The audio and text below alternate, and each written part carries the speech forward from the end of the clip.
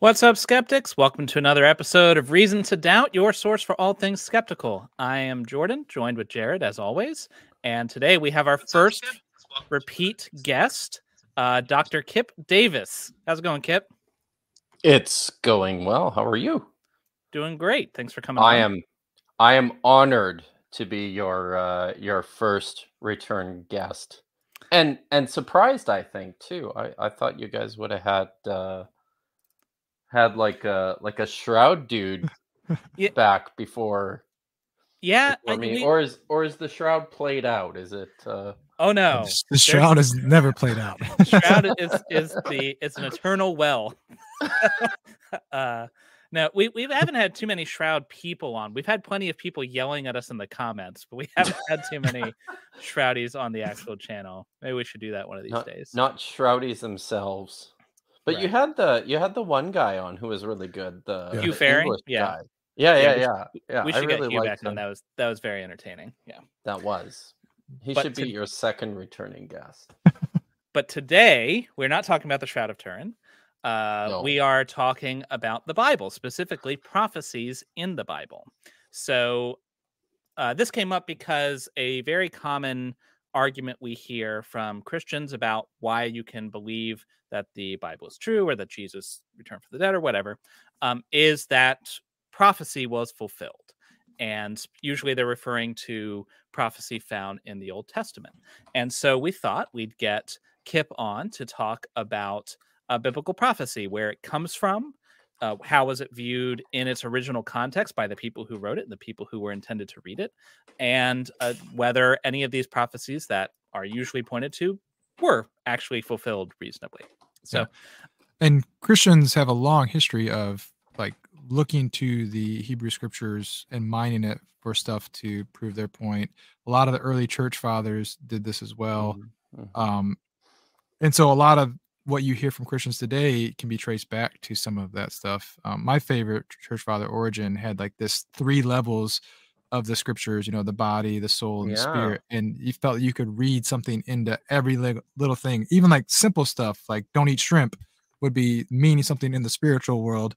And so, but the people who wrote the Hebrew scriptures or the Old Testament weren't actually Christians and didn't do that way. So we thought we could bring Kipp on here to see, like, what did the people who actually wrote it, how did they view these prophecies? I feel like Origen and then maybe later Augustine. I have a soft spot for them as perhaps pioneers in the development of what we might call later, much later on, Christian. It was like nascent critical biblical scholarship where, they came to recognize, hey, you know what? The text, it like means a whole, it means a whole bunch of different things. And it sort of introduced this idea that you can just ignore. You can recognize that, the text says something completely different than what I think it means, but then you can ignore that. Right. So, Wasn't it Origen who put together like there was 8 different translations and he put them all together so he could look at them? It was like the the Sarahexapla. Was that him that did that? Yeah, that's Origen's work. And we don't Yeah. we have fragments of 1 or 2 manuscripts of the Sarahexapla, I believe. But it's pretty wild. Wow. And good for Origen, right? To feel as to be as concerned about the text as he was to decide to do that, right? Well, a lot of good did him. That He was impresses deemed a me. heretic and then, I know. ostracized. well, I mean, who isn't a heretic, really? It's true. You just had to, if you were a heretic in your hometown, you just had to move. That's right. And someone else was, So before we dive into this, real quick, Kipp, you've got actually, I think one of the things that kind of prompted me to reach out to you, you've been doing a series on your channel about prophecy. So you want to tell everybody a little bit about that so they can go check that out when they're done with this? Yeah, totally. I've got a long form series all about the Dead Sea Scrolls. It's really in depth. By the time I'm done, there's going to be like 30 hours of information all about the Dead Sea Scrolls for free for everyone, which is, I think, pretty great. But I've now finished 6 parts of this series. There are uh 4, I think, that are published on YouTube. There's one more coming this week, and then I still have another one that's available on my Patreon. I'm very excited about it because it's just super fun. It features a special guest, a super secret special guest, and it delves into the issues of canon, understanding the canon of scripture relative to early Jewish literature, and this important connection that constantly gets made to Star Wars. So, Hmm. if you So love Star Wars, if you love if people wanted to watch that early and they didn't want to wait for it, how would they do that? they would go and sign up at my Patreon for Oh, as wow. little as $4 a month, and you can get early access to all my videos if you just can't wait, if you need to Pe find out what's going on. So, People need to do yeah, that. And the they rapture could happen any day now, so you don't Yeah, want to so wait. you don't Yeah, wanna wait, yeah. right. it could. So, but I think what Jordan is referencing is the 4th video in. Okay, so no, there are more than 6, aren't there? Sorry, I've already lost count. But in the 4th video, which is called the prophet, it's like the Dead Sea Scrolls, the Pesherim, and prophecy, and it's exploring this idea of how early Jews thought about their texts, how they thought about them as inspired or God's word or as prophetic, and ways in which they develop those ideas in their own time relative to their own situation. So and I bet that's why Jordan reached out, because he saw the series and he went, wow, that's a great idea. Kipp seems to know something about this. Yeah. Well, Yeah. since you brought it up, why don't you paint the picture for us? How did Jews in their own time, the people who were writing, the audience these were written to, how did they perceive these prophecies? What was the kind of mindset there? So I've got now I'll say something else here quickly. I have, in addition to the stuff that I do on my YouTube channel with the Dead Sea Scrolls, I actually have a whole online course all about religion in the Old Testament. The people who practiced, uh, the people who wrote the text of the Old Testament, the religions they practice, and the evidence for that, and how the Bible represents that. I have a whole course devoted to that, and within my 18 lecture course, which is available at MVP Courses, I'm just chilling. It's chill time for me. So the one of the lectures that I teach in this course is all about prophecy in early Israel. So, in preparation for today, I thought I would just pull out some of the material directly from my course and walk through a few things. So, if I can share my screen, and to start, what I thought I'd do, I know you guys you guys sent me. I want to share the entire screen. Yeah. There we go. We sent you an Okay. outline and you just threw it out the window. And I just tossed it. I said, nah, we're not doing that. Well, no, I've actually tried to follow some of the outline. So, but I thought it's important to start from addressing this question of where did all of this begin? Who were prophets, and what the heck were they doing back in early Israel, in the pre-Jewish period?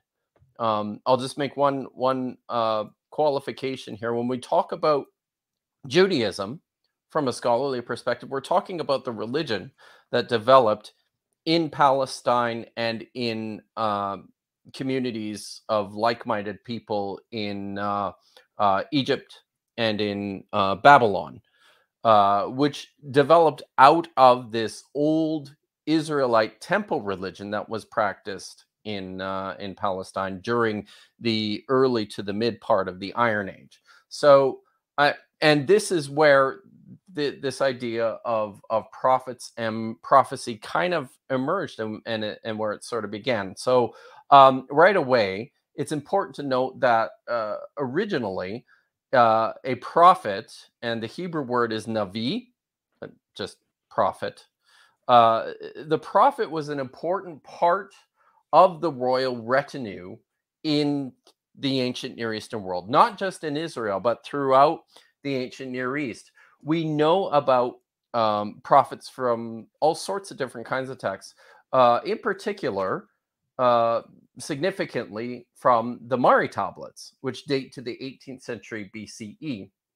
So these were discovered in 1933, and they comprise over 20,000 cuneiform texts, most of which are royal correspondences from the king to his subjects and to other nations. Within this archive, though, survive a number of very interesting prophecies that were delivered to the Mari king. His name was Zimri Lim. And there's some connection implied in these prophecies to the royal chapel or to the temple where the king worshipped his gods.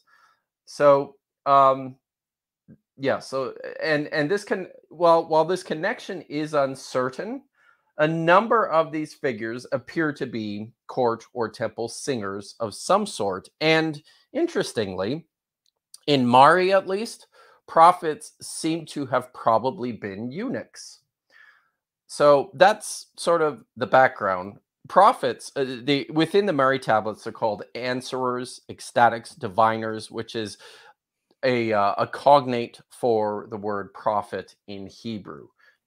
They were connected to the royal chapel. They were probably eunuchs. What a rough job. That's I know, right? That's going to be a hard pass. You may not have had a choice. I don't know. You may have somebody might have seen potential and just decided to capitalize on that. So we see examples of court prophets within the Hebrew Bible. Most famously, Nathan was the court prophet of David, the second king of the supposedly United Kingdom of Israel. And we read about him fairly extensively in 2 Samuel chapter 7, in chapter 12, and in 1 Kings chapter 1. So just a couple of passages here from the Bible. In 2 Samuel 7, verses 1 to 3, it says, when the king was settled in his palace and Yahweh had given him safety from all the enemies around him, the king said to the prophet Nathan, here I am dwelling in this house of cedar, while the ark of Yahweh abides in a tent. Nathan said to the king, go and do whatever you have in mind, for Yahweh is with you. So, and this seems to be the function of Nathan. The function of court prophets throughout the ancient Near East was in an advisory capacity. Kings would consult prophets in an effort to see if they could receive some special insight from the gods, believing that the prophet had a direct conduit of communication to the gods. So this is basically what David is doing. But there's one instance where Nathan actually, unprompted, comes to David and will and heavily criticizes his way of doing things. We read about that in 2 Samuel chapter 12. In 1 Kings chapter 1, verses 7 to 8, this is actually a text that I am reading with my good friend and colleague Joshua Bowen. We're doing Hebrew readings on my channel 2 Thursdays a month. Every second Thursday, we're doing it this week. We're in verse 5 right now. Don't understand the word Hebrew, but it was very entertaining anyway. So all right, good stuff. So in 1 Kings chapter 1, one of David's sons mounts an attempted coup. He attempts to David is old, and he sees his chance to take hold of the kingdom. And we read in verse 7 to 8, that the words of Adonijah, his son, were with Joab, son of Sheruiah, and Abiathar, the priest, and they supported Adonijah. So these are the people who backed Adonijah in his rebellion. But then we read that I didn't include the text. We then read of those who continued to support David, and they were Beniahu, the son of Jehoiada, and then another priest by the name of Zadok, and importantly Nathan, the prophet, was a supporter of David. So prophets originally were basically just advisors. They had special connections to the gods, and the king would consult them for advice. Kind of We like see a priestly position, sort of, yeah. way to them to, but not necessarily. So they're kind of like providing that viewpoint in the court, but not necessarily projecting forward as people would normally think of prophecy or prophets today. Not so much, and we'll talk through a couple of texts. I've got a couple of examples of texts, and we'll talk through a few of these just to get a sense of what prophets did in the Old Kingdom in this early period, in like the early to mid Iron Age. So, one of my favorite stories of an encounter with the prophets appears in 1 Kings chapter 22, verses 1-8. So, and I'll just read the whole thing here for you. There was a lull of 3 years with no war between Aram and Israel. Israel is the northern kingdom. In the 3rd year, King Jehoshaphat of Judah came to visit the king of Israel. Even though he's unnamed, this is the king Ahab. The king of Israel said to his courtiers, "You know that Ramoth Gilead belongs to us, and yet we do nothing to recover it from the hands of the king of Aram." He said to Jehoshaphat, "Will you come with me to battle at Ramoth Gilead?" So he's asking him if he'll ally with him and help him to go and get his territory back. Jehoshaphat answered the king, "I will do what you do. My troops will be your troops. My horses shall be your horses."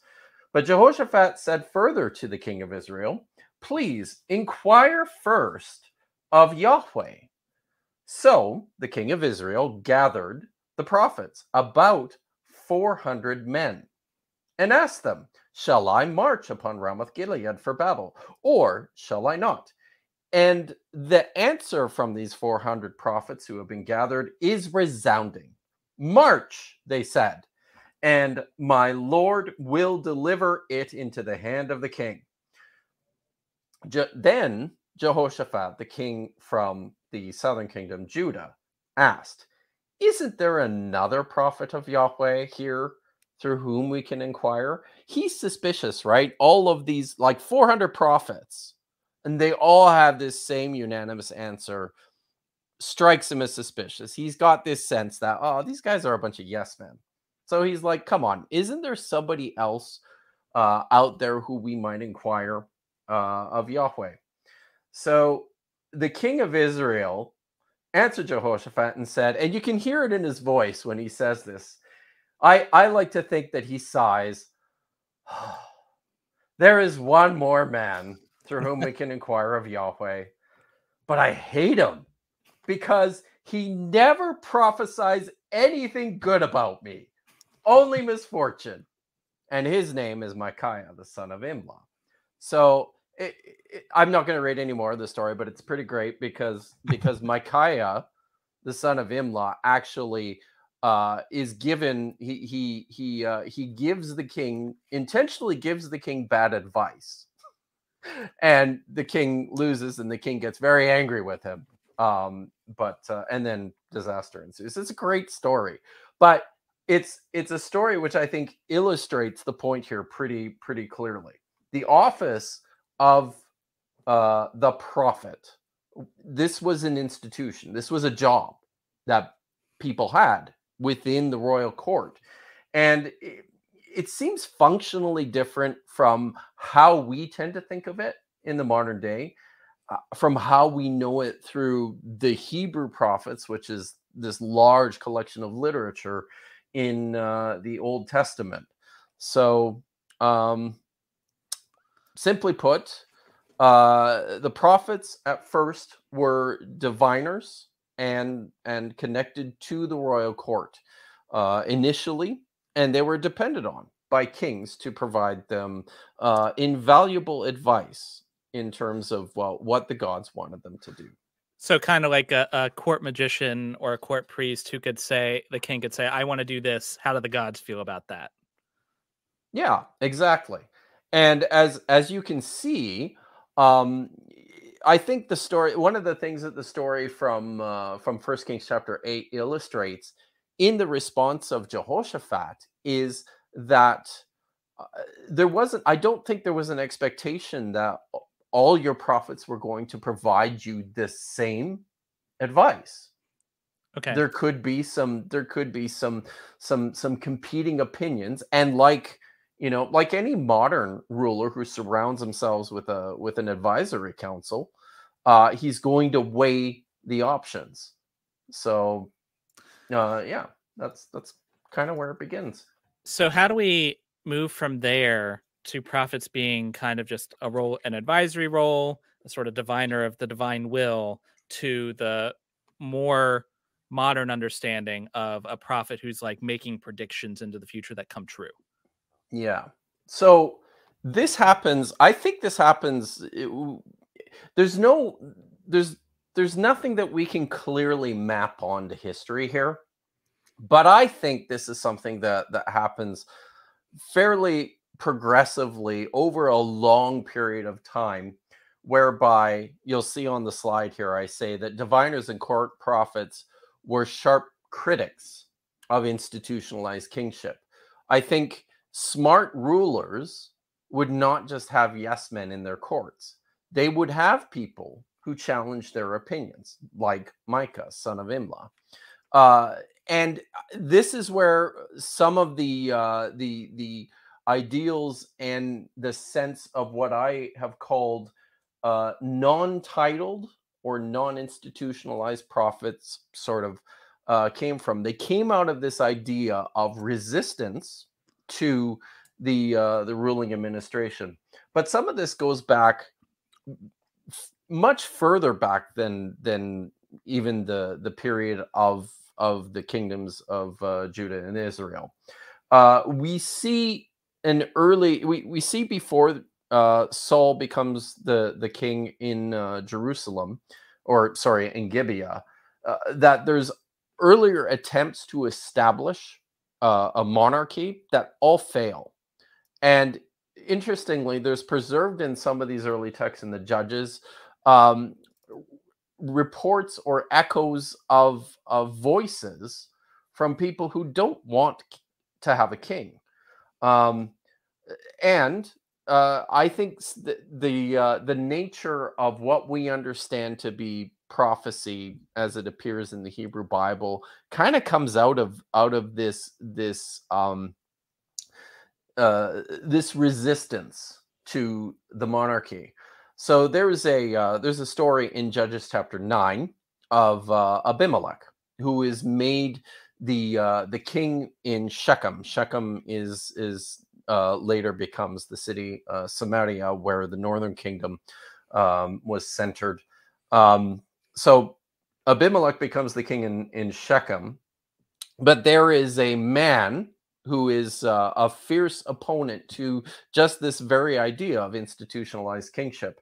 And his name is Jotham, and he delivers this very neat parable.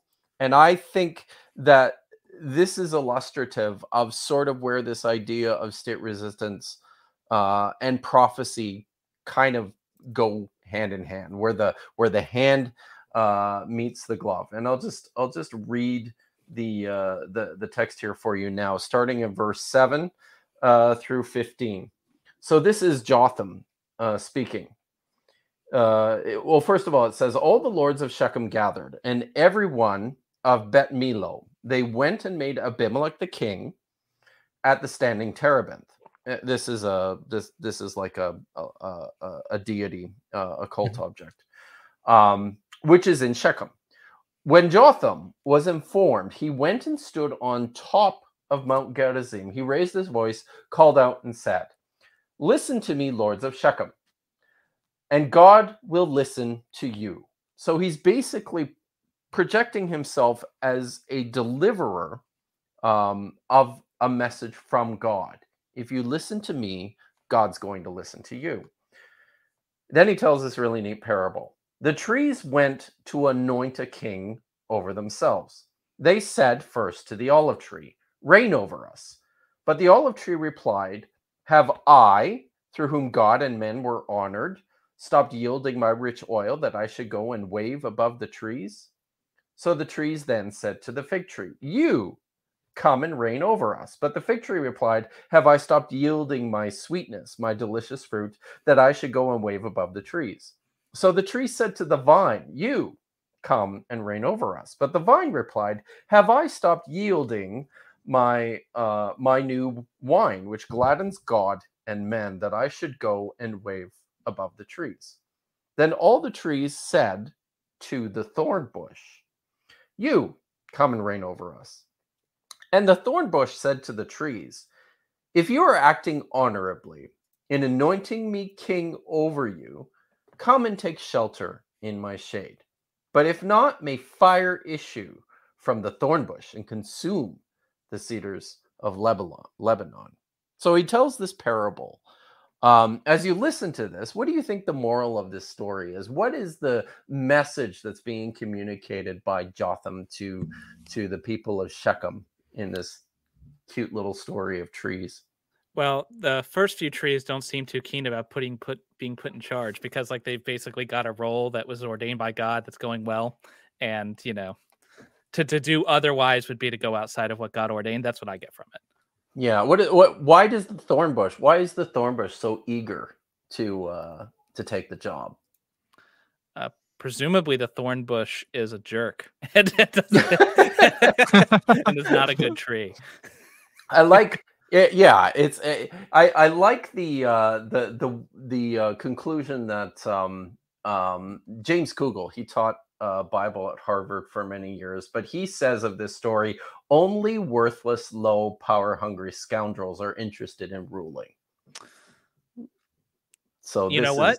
I endorse this message, and it's a good parable, right? Yeah. But this, I think, is exemplary of early prophecy. It's a critique of the administration. It's a popular level grassroots condemnation of the rulers.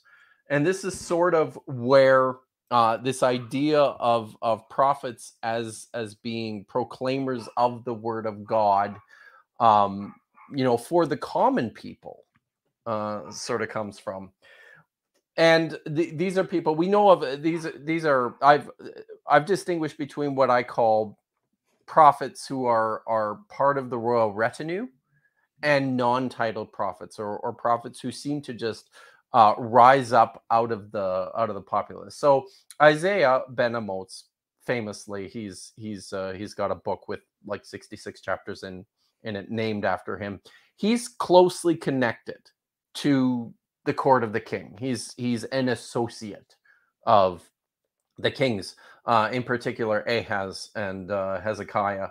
But we have examples of these other non-title prophets. One of the most interesting is this fellow by the name of Balaam, son of Beor, and we read about him in Numbers. I think it's chapter 22 through 24. He's called upon by I believe it's the king of Moab. At this time, the Israelites are approaching the promised land. They haven't entered the promised land. Moab, the king of Moab, is really nervous about this. So he calls on this prophet Balaam to basically call down the curses of God upon the Israelites in order to stop them from taking his land.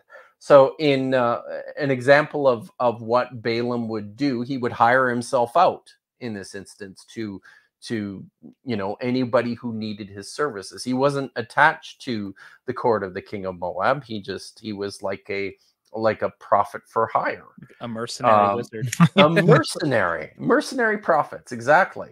So Numbers 24, 4-5. we read the word of Balaam, son of Beor, word of the man whose eye is true, word of him who hears God's speech, who beholds visions from the Almighty, prostrate, but with eyes unveiled. And he would deliver these oracles for the king of Moab. Balaam's really interesting because we actually know about him outside of the Bible. Balaam is actually mentioned in this very interesting plaster in scripture from Tel Deir Allah, which comes from about 700 BCE. And I think this is a key point in terms of how we think about dating some of these texts too. Most likely, 700 BCE is right around the time of when we think some of these stories featuring Balaam would have been told and, eventually written down. Balaam appears to have been a fairly well-known, widely traveled prophet in the region. So we've got this really interesting plaster inscription. I'll read a little bit of this to you. It says, "This is the inscription of Balaam, son of Beor. He was a divine seer, and the gods came to him at night, and they spoke to him according to the vision of El. And they said to Balaam, son of Beor, this will there's a break here, do in the future. No man has seen what you have heard." And Balaam rose on the next day. There's some broken parts of the text. It goes on to say, "He wept, and his people came to him, and they said to Balaam, son of Beor, why do you fast? Why do you weep?" And he said to them, "Be seated, and I will show you what the Shaddayim have done. And go, behold the workings of the Elohim," or the gods. "The Elohim have joined forces, and the Shaddayim," these are like dark spirits, the Shaddayim. So the Shaddayim have established counsel, and they have said to Shagar, "We Yishtar, sew up the cover of heavens in dense clouds, so that darkness, not brilliance, will be there. Concealment and not bristling, or light perhaps, that you may instill dread, darkness, and never raise your voice again. For the swift crane will shriek insult to the eagle, and the voice of vultures will resound, distress and trouble. The chicks of the heron, sparrow and cluster of eagles, pigeons and birds of," and on and on and on it goes. So he's sort of he functions in a similar sense as like your court prophets, except he's not actually attached directly to an individual king or an individual temple. He's a mercenary, and he seems to speak on behalf of not just one God, not just the God Yahweh. Within this text, he speaks for El. He talks about the Elohim, or the gods within a divine council. It's a very, very cool, very interesting text. So, sorry, go ahead. So that one seems to be written in between Assyrian and Babylonian exiles. How much of that? So when I'm looking back at some of these prophets, it seems like a lot of them, in my mind, were always written ex post facto, like looking back on situations. Yeah, but you're saying there was a history of prophets that kind of led up to where we get to like messianic, what we would consider messianic prophets. Yeah. So exactly, and we'll talk about that a little bit now. The man of God in 1 Kings 13 is another one of my favorites. We all know about Elijah in 1 Kings chapter 18.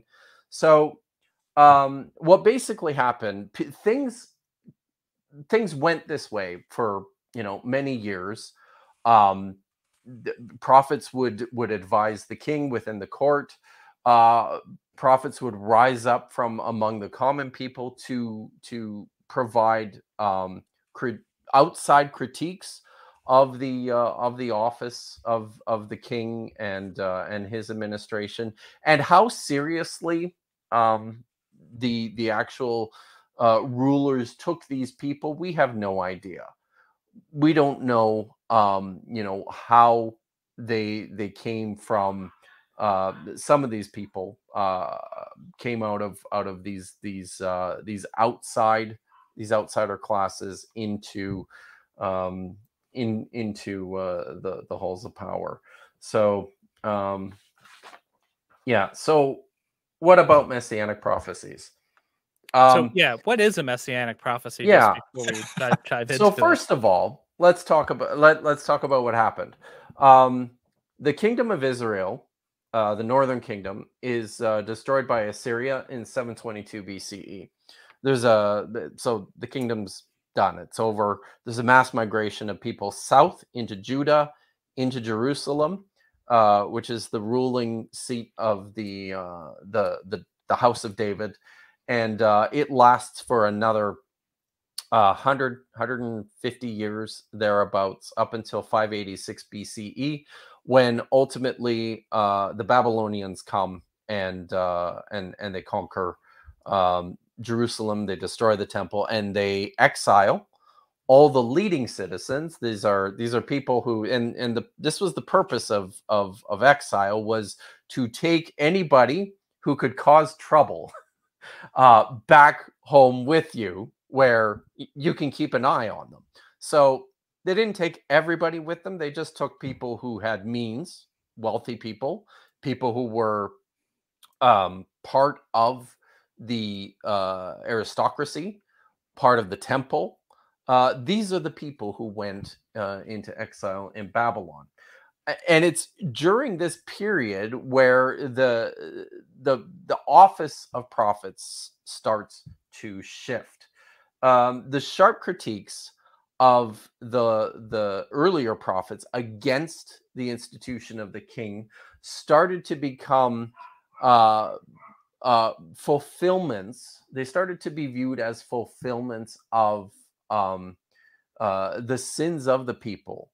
The kingdom of Judah was destroyed, and the kingdom of Israel were destroyed because their administrations were corrupt, because their kings did not pay proper respect to Yahweh.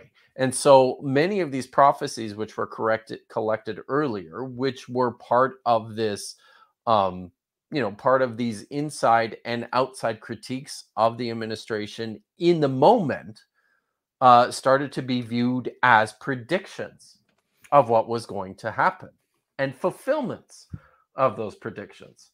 So, and this goes in a couple of different directions. On the one hand, you have this anti-monarchic propaganda starts to become very fiercely critical of the current rulers, and starts to look forward to a day when there will be an ideal king who is going to come and finally, sit on the throne, on David's throne in Judah. Jeremiah, this is a satisfaction of the words spoken by Yahweh to Solomon in 2 Samuel chapter 7. He promises that he will have an eternal kingdom. And of course, when the Babylonian exile, when the conquest of Jerusalem happens, it ends the kingdom. David's dynasty is broken, and people are looking and going, well, this promise can't be wrong. It must be fulfilled in this ideal divine kingship. So this is sort of the direction you start to see some of this rhetoric. Jeremiah is particularly famous as a fierce opponent of the kings in Jerusalem in his lifetime, and he starts to project forward to this time when there will be an ideal king. I'll read just a section of interesting text from Jeremiah 33 to illustrate this. So this is Jeremiah proclaiming. He says, "Thus says Yahweh of armies," or Yahweh Tsabaoth, "in this ruined place." So he's speaking after the Babylonians have just razed the entire city and broken the Davidic line. He says, "In this ruined place, without man and beast, and in all of its towns, there shall be again a pasture for shepherds, where they can rest their flocks. In the towns of the hill country, in the towns of the Shephelah, in the towns of the Negev, in the land of Benjamin, and in the environs of Jerusalem, and in the towns of Judah. Sheep shall pass again under the hands of one who counts them, said Yahweh." See, days are coming, declares Yahweh, when I will fulfill the promise I made concerning the house of Israel and the house of Judah. In those days and at that time, I will raise up a true branch. And the Hebrew here is Tzemach Tzedakah, of David's line, and he shall do what is right in the land. In those days, Judah shall be delivered, and Israel shall dwell secure. And this is what he shall be called. He shall be called Yahweh Tzedekenu, which means Yahweh is a righteousness. Importantly, this name forms a play on words with the name of the last king of Judah, Tzedekyahu, of whom Jeremiah was fiercely critical. For thus says Yahweh, there shall never be an end to men of David's line who sit upon the throne of the house of Israel, nor shall there ever be an end to the line of the Levitical priests before me, of those who present burnt offerings and turn meal offerings into smoke and perform sacrifices. So this message then is meant to denigrate the current regime, which has just been broken by the Babylonian invasion, but by drawing it into contrast with the future perfect regime that would be led by God's anointed ruler in the distant future. And this is where this word Messiah comes from.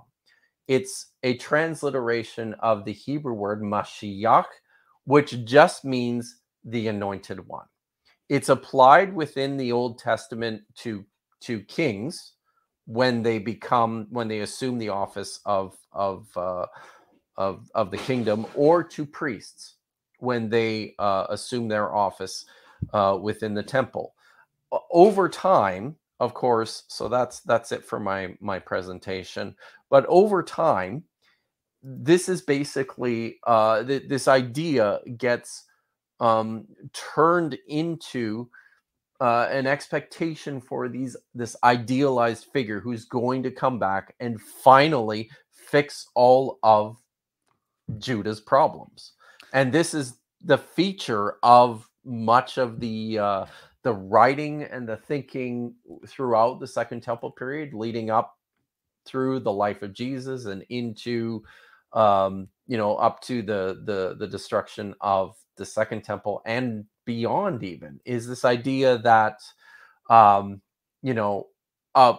ideal ruler from the line of David, who's going to be divinely empowered, is going to come and restore the nation. So looking at the development, you started with prophets who are like courtly priests to advise the king and kind of divine the will of the gods for the purpose of the court. Then you led to more of like a kind of a street preacher feel. I'm criticizing what's going on. I'm speaking for God, and God's saying this about what's happening right now.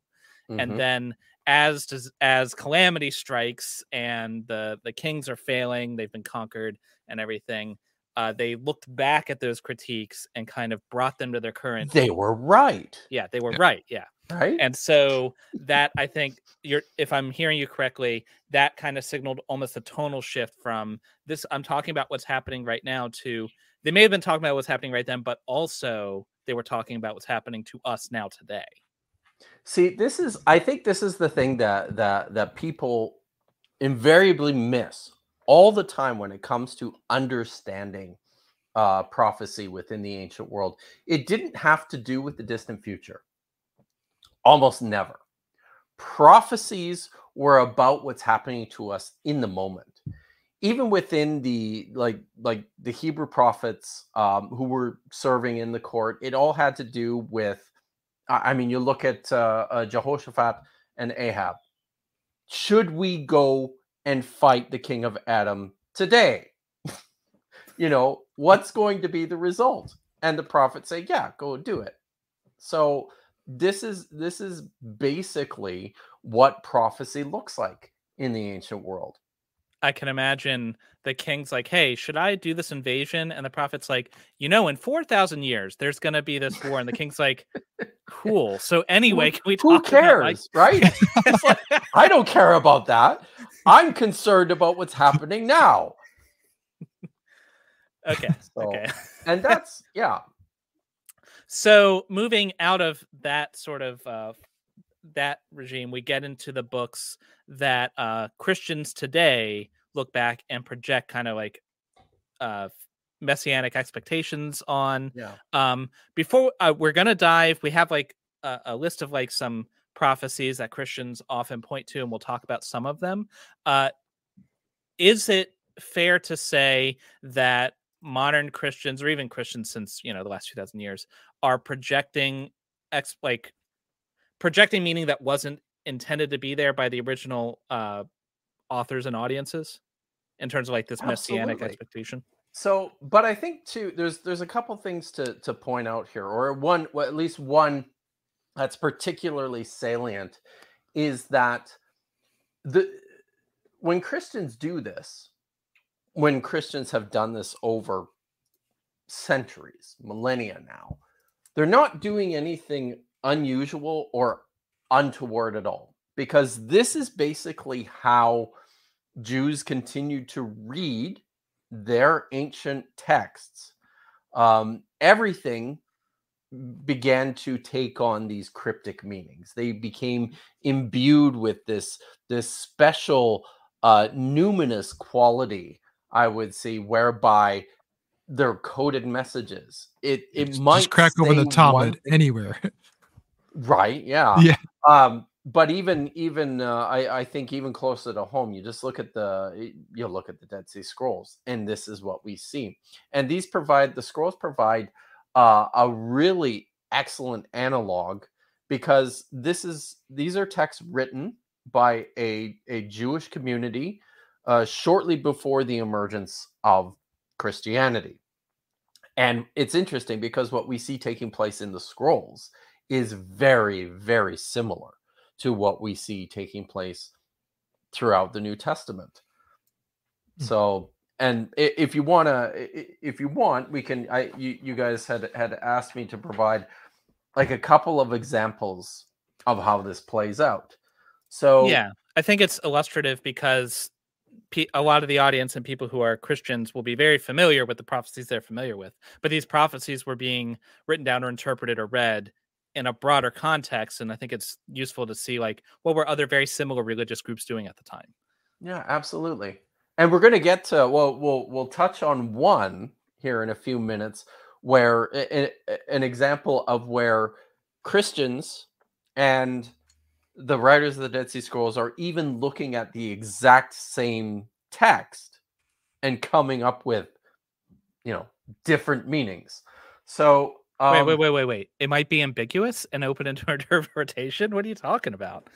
Heresy. the meaning is, so the early Jews, and the early Christians who were originally Jews, they were they were absolutely they were huge proponents of this reader response kind of approach to the text. What does it mean? What do I think it means?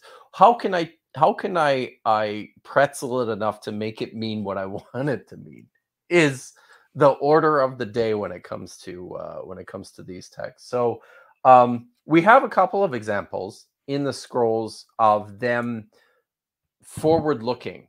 Now, importantly, it's important to note that they're not looking very far into the distant future, because for the people who wrote and collected the Dead Sea Scrolls, they believed that they were living like on the brink. They were on the edge.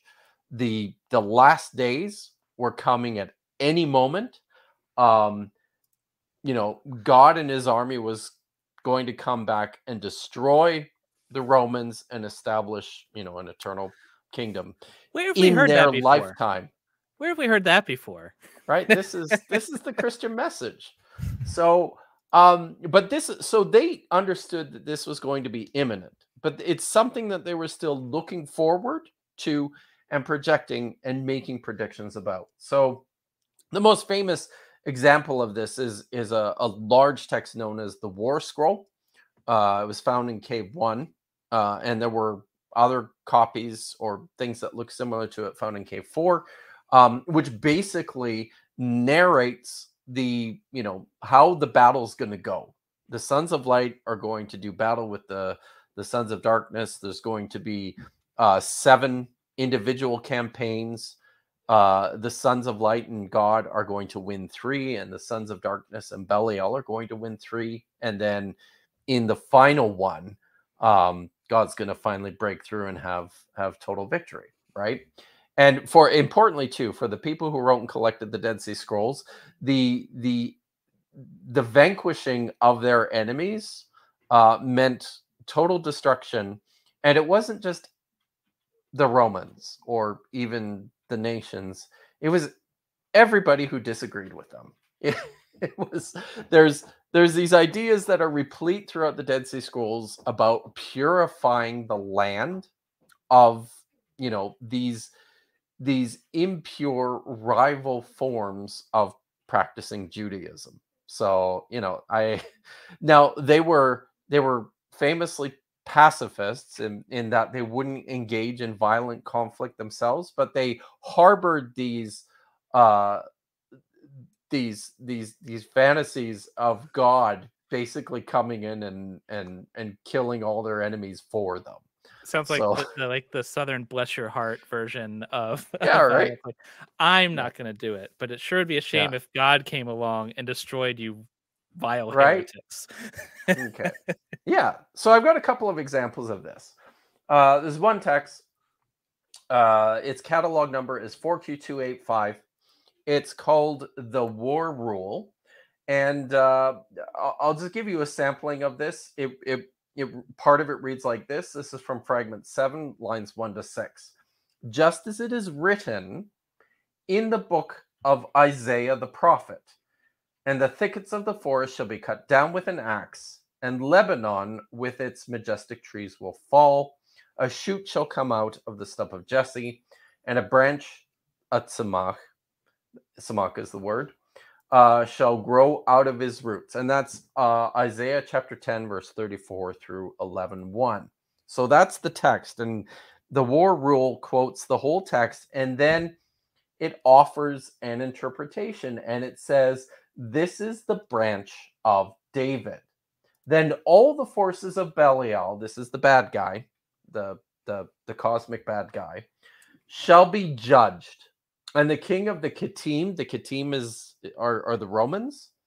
The king of the Kittim shall stand for judgment, and the leader of the congregation, the branch of David, will have him put to death.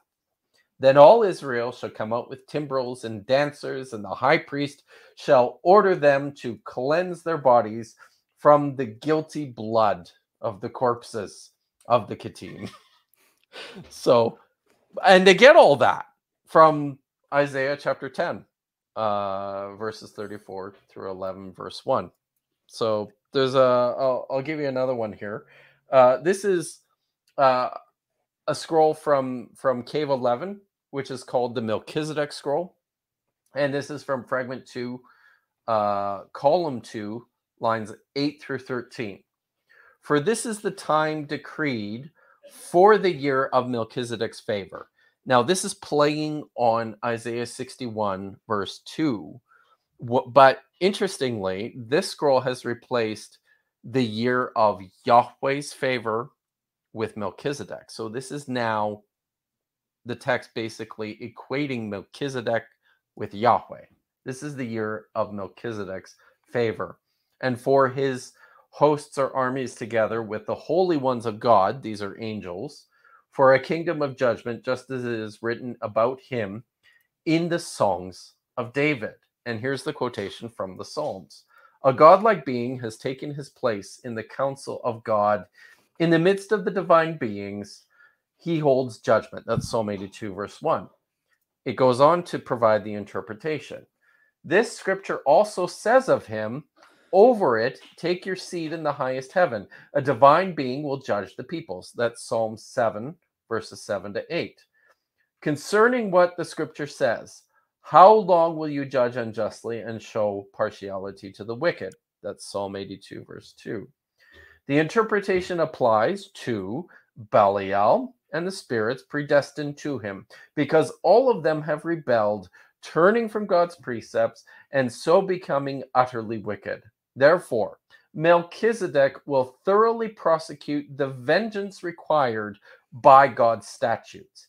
In that day, he will deliver them from the power of Belial and from the power of all the spirits predestined to him. The text goes on to talk about this occurring on the Day of Atonement after the 70th Jubilee, or it's the 70th Jubilee, which is, sorry, yeah, I think that's right, or the 70th week, sorry, which is related to Daniel's prophecies in chapter 9. So they are forward looking. They're using earlier texts of scripture to inform them about what's going to happen, but importantly, this is stuff that they expect to happen like tomorrow. Okay, so it seems like the earliest Christians who were an apocalyptic cult and were also predicting the imminent end of the earth, they were at home in their Jewish context, being Jews themselves, and looking back to their scriptures and pulling meaning for the things that they believed were going to happen right now. Would that be fair to say? Absolutely. So, and I think this leads into, so we see some of this in the Dead Sea Scrolls, but what we see most of the time is what I consider, and this is sort of the theme of the video that I made in my series, what I would consider prophecy, but it's all after the fact and it's backwards looking. It's saying, here's what our ancestors, the Hebrew prophets, predicted about what was going to happen, and we've seen the fulfillment of that in our lifetimes. So you have many examples of this sort of thing. I've pulled up a few by way of illustration. So one of my favorites is in a text called the Community Rule, also known as 1QS, in column 8, lines 12 through 16. And the reason this text is really interesting is because it relies upon a prophecy from Isaiah that's also used by Christians and applied to Jesus.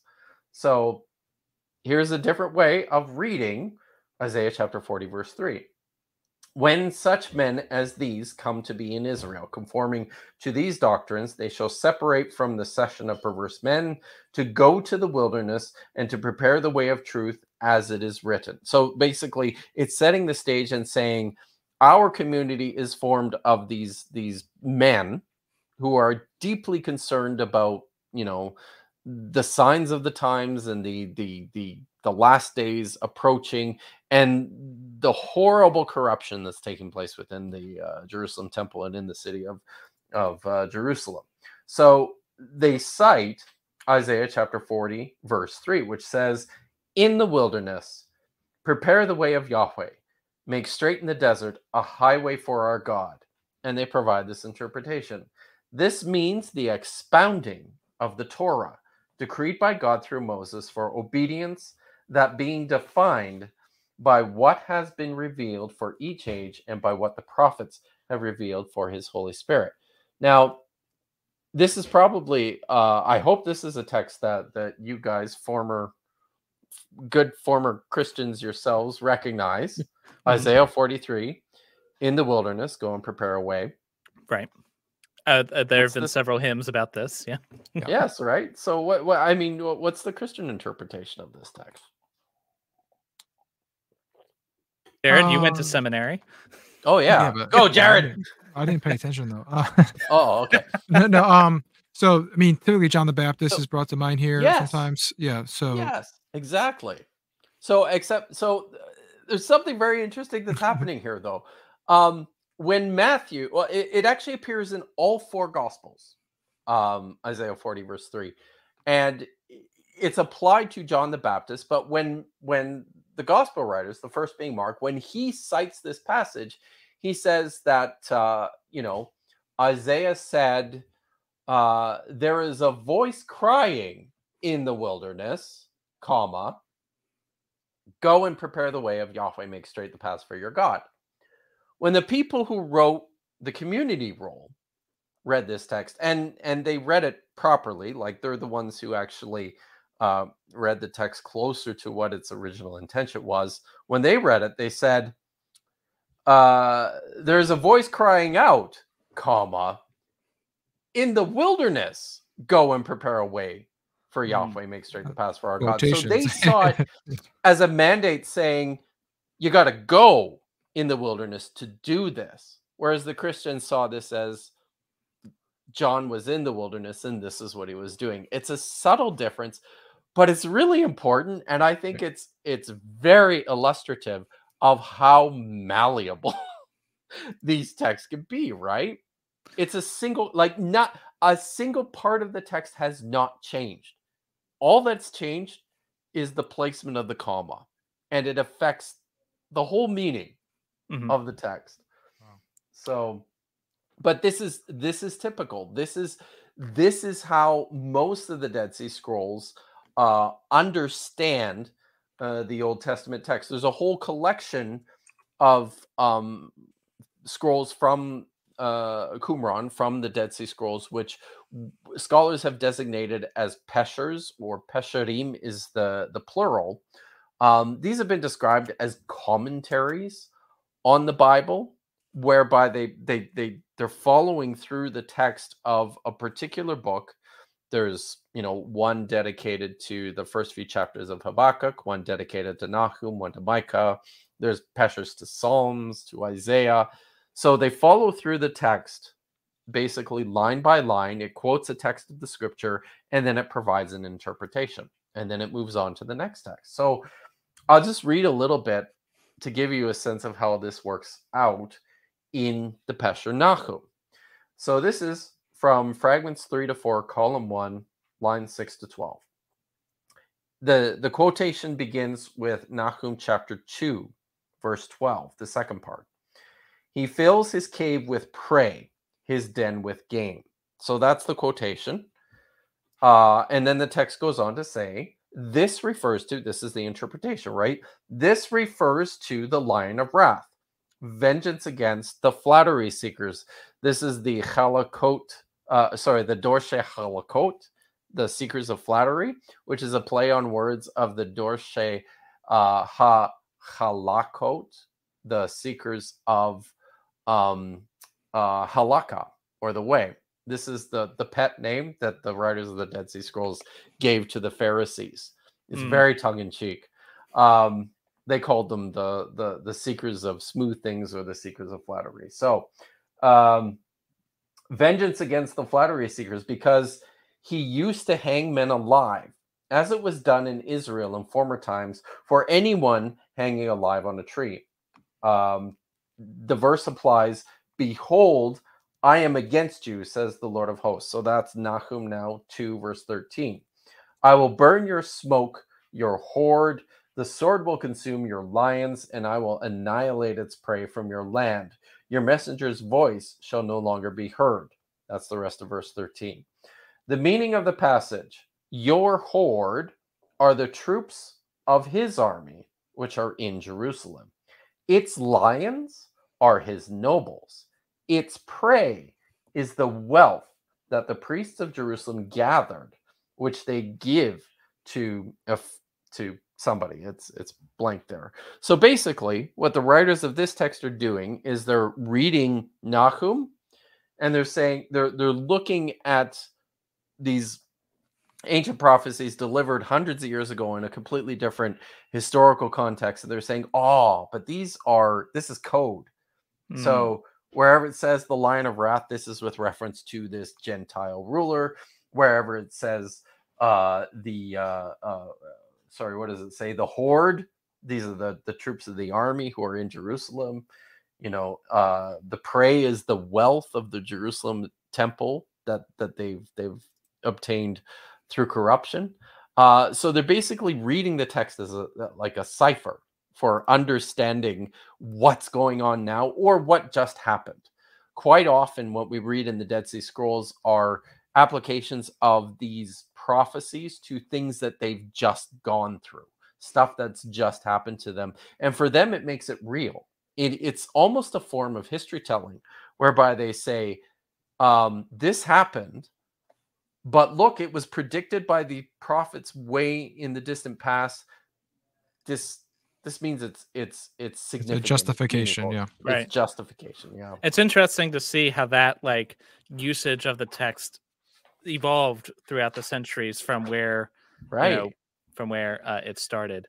And it's also, I think, important, and Freethinker says something kind of along the lines that he says, Isaiah 9 definitively prophesies Oh, Jesus yeah. and not say this, right? So like, and what you're getting at here, they're using these texts, and sometimes even the same text that Christians use, and getting completely different views from it. Well, I think go ahead. I'll say something first, and then you go, Jared. I think importantly, this does two things. First of all, this illustrates to us, on the one hand, the first Christians were not doing anything different from anybody else within Judaism. But I think, on the second hand, importantly, this points out that the prophecies, as they're applied to Jesus, as they're applied to the church, are nothing special. That's exactly what I was going to say. It's like, this is nothing new. And the Dead Sea Scrolls kind of paint us a picture for us around the turn of the century of this commentary on prophecy for the past to shed light on current conditions. And the Christians were doing just that when they were writing the Gospels. And exactly the same thing. Right. And it seems like it seems odd to privilege, like you almost have to like put blinders on to privilege like the prophecies that are handed to you from the books that you have bound in the book of the Bible now, right? Right. To look at those and say, these prophecies are pointing to the thing I believe, but ignore all of the other prophecies that were given equal weight by other groups at the same time. Well, also, too, I think most Christians aren't aware of these early commentaries on prophecies in the Dead Sea Scrolls or extra biblical stuff. So if you're a Christian looking back at this, it just makes sense. Oh, this is special. It's this one case. It's obviously the way. But once you I can't tell you how look many at the times context, right? at church, people would be like, this obviously talks about Jesus. Can the Jews not read their own books? How did they miss it? How did they miss it? Right? So there's something else I think that's important to say in this vein here too, right? So we see what I think this provides us a clearer sense of all those times that Paul or the gospel writers, in particular Matthew, all those times where they make a point of saying, I learned about this through reading the scriptures. What they're not saying is, I didn't know about anything beforehand and just was reading the Bible and poof, this idea came into my head. That's not what they're saying. What they're saying is, there's things in my lifetime that have happened, and I'm struggling to find or to apply meaning to what has happened. And I find that meaning in the text of scripture. And that's what's all important for Paul, for the writers of the Gospels, and for all of Jews. If you could locate events in your lifetime that occurred, that were predicted by the ancient scriptures, that makes it significant. That means that God is working through the events that are transpiring. And I think that's absolutely critical in terms of understanding why the Christian writers are so fixated on reconstructing the life of Jesus, essentially, out of the text of scripture. I'm glad you brought that up, because just listening to it without that context, it sounds a little bit, and this isn't a video on mythicism, so we're not going to go down that rabbit hole, but it sounds a little bit like what mythicists say, like, oh, they were looking about their scriptures and building a future from that out of whole cloth. But what you're saying is, no, they like had this experience, like, okay, and they use the scriptures like an interpretive framework for the things that they had. They like look back and like, oh, this thing happened and it was predicted in the past, and here's where it was predicted. Yep. You can see that in the So this was done in fulfillment phrases too in the exactly. Gospels. Right. Yeah. Exactly. So something actually has to happen, right? For it to be a fulfillment of a prophecy. And I will so I'll say one more thing about this and then we'll move on. I think I like a month ago or 6 weeks ago, I put out a tweet. Well, I think this illustrates the point actually fairly abundantly clear. The founder, as far as we know, the founder of this community who wrote and collected the texts of the Dead Sea Scrolls found at Qumran, we're never told what his name is. He's given a moniker, the Teacher of Righteousness. All we know about the Teacher of Righteousness is what appears in the Dead Sea Scrolls, and all they seem to care about is how the events of his life were fulfillments of earlier scriptures.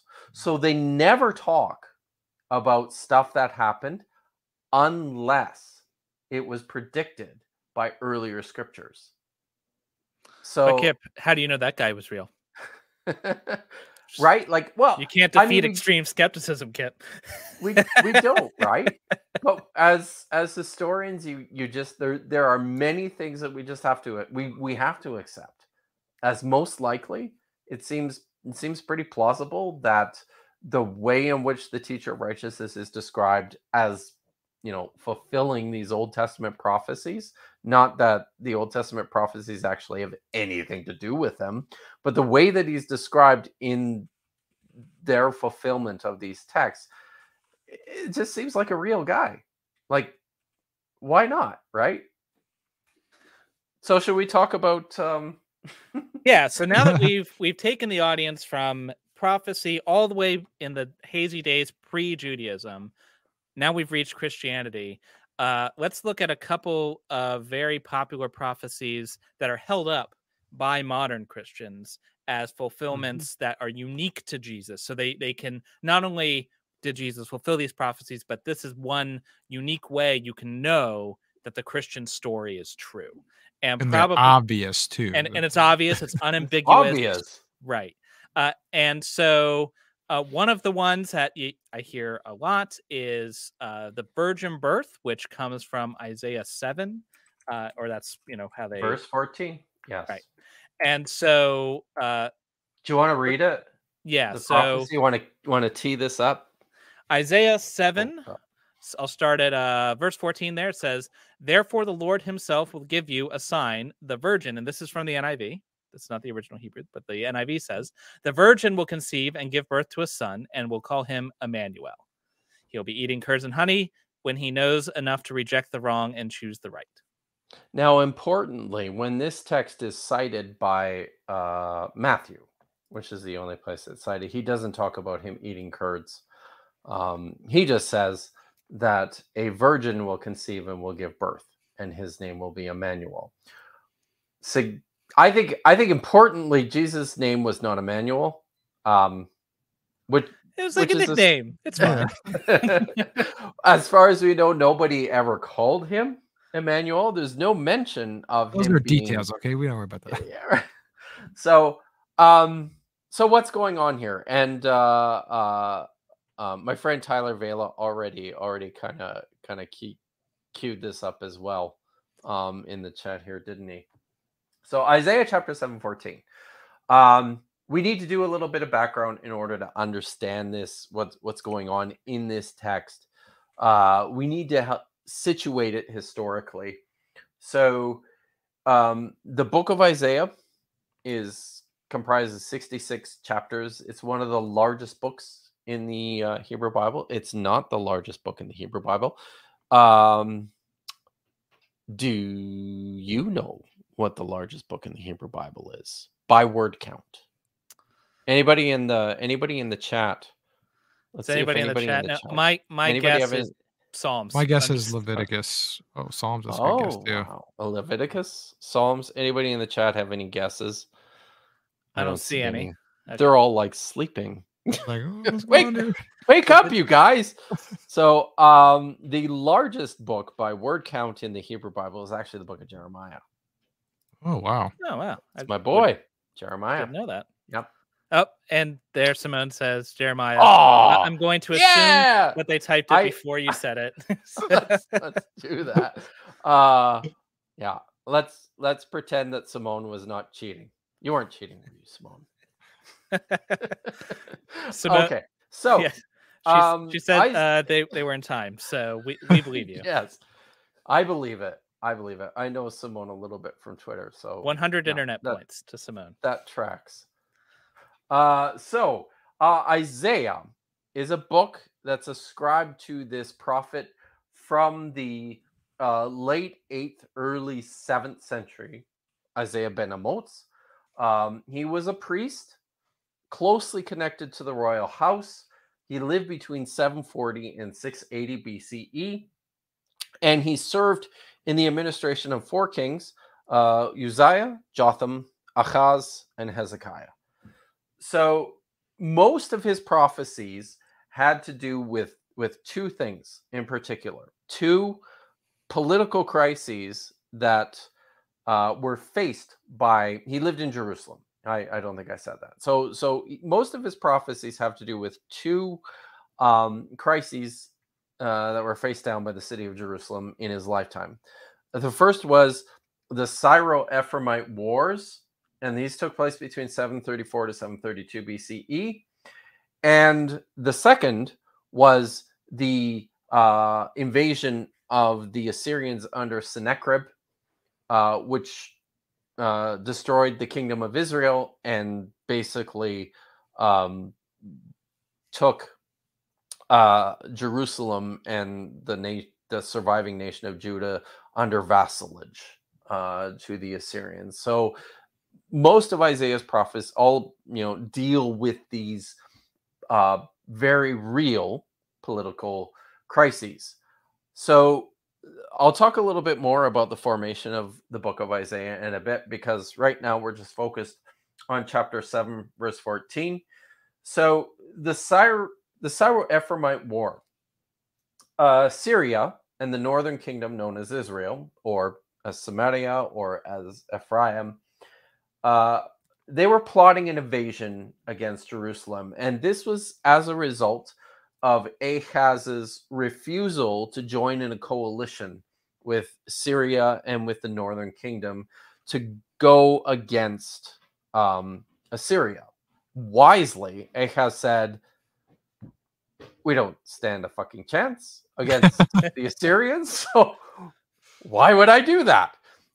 This pissed off the Syrians and the northern kingdom, so they actually came down and started preparing for an invasion of Jerusalem. This made Ahaz very nervous. So this prophecy in chapter 7, verse 14 is uttered kind of on while Ahaz is absolutely sweating it out about the forces from Syria and Ephraim, which are starting to gather on his northern border for this invasion. So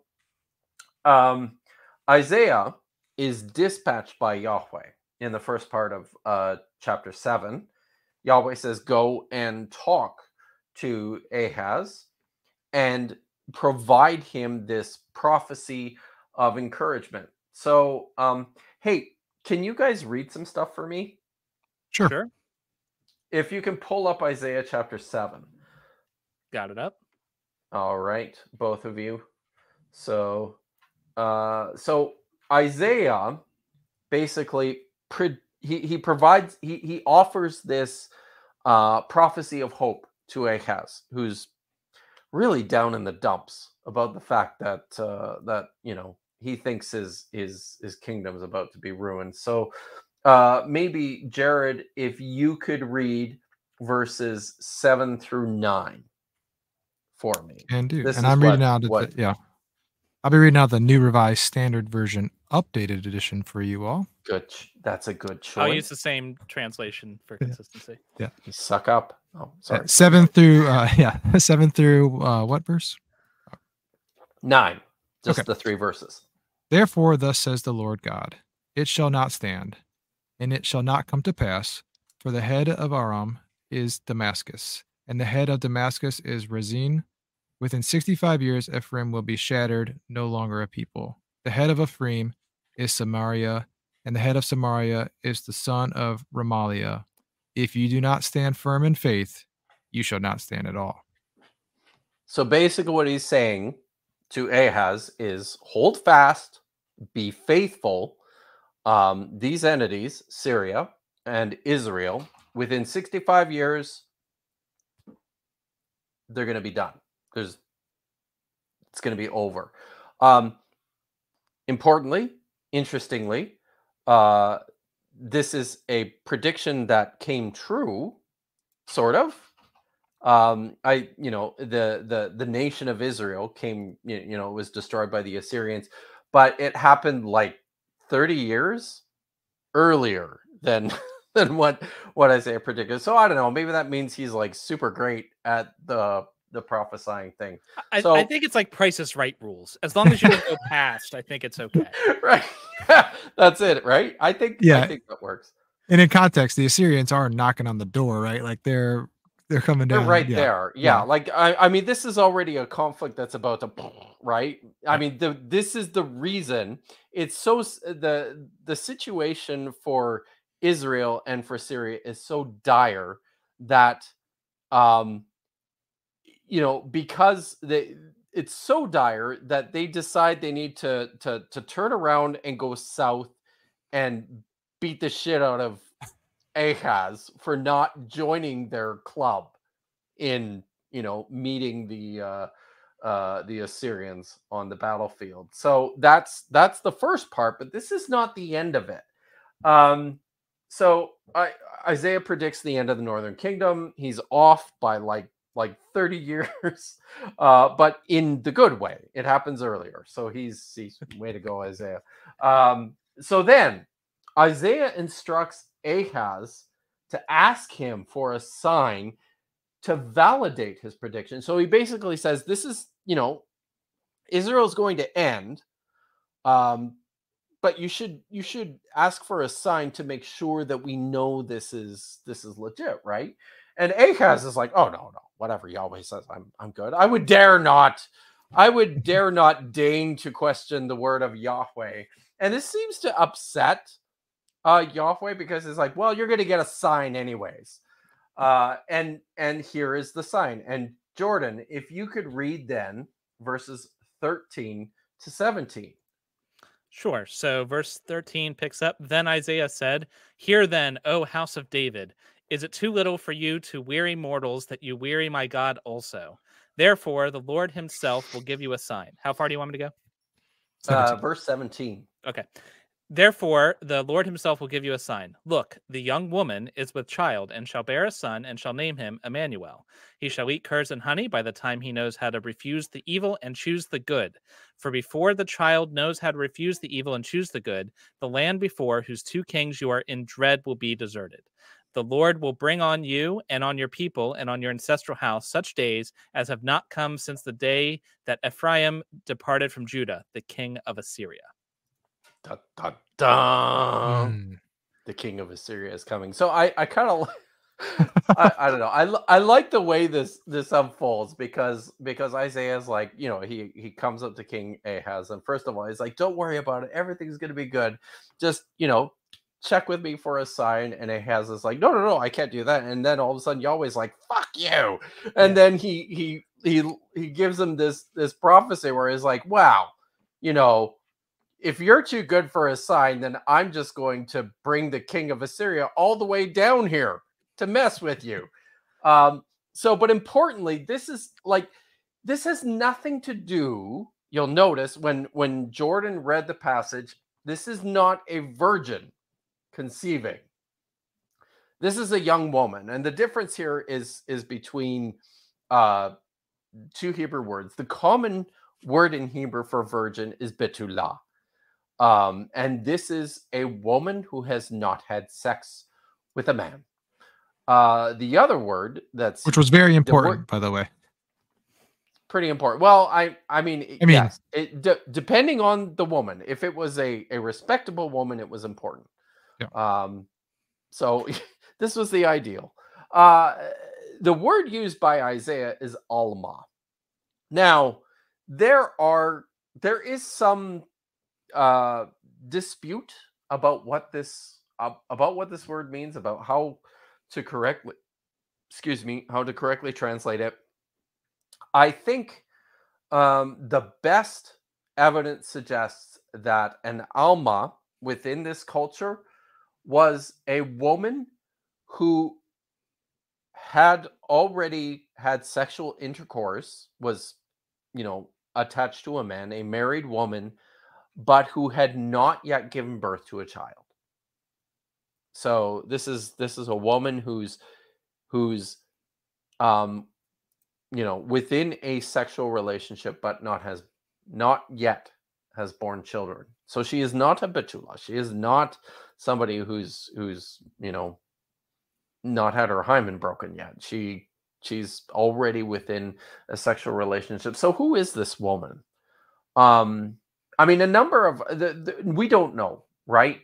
And there are a number of interpretations. I think the majority of scholars think that Isaiah's basically brought his wife with him, and she's, probably pregnant, and he's pointing at her and saying, "Look, this woman is going to give birth to a child." And the important thing here, the sign, the thing that Yahweh is providing to Ahaz is that within 2 years, or is it 3 years? It's either 2 or 3 years. By the time the child basically knows good and evil, is the way that we think of we think of intellectual maturity in this instance. The sign is that by that time, both Syria and Israel are going to be in major trouble, right? So that's the majority interpretation. And before I ask your question or comment, Jared, I want to provide. I know I get accused all the time of always siding with the consensus, but here's an instance where I'm not on board with the majority interpretation.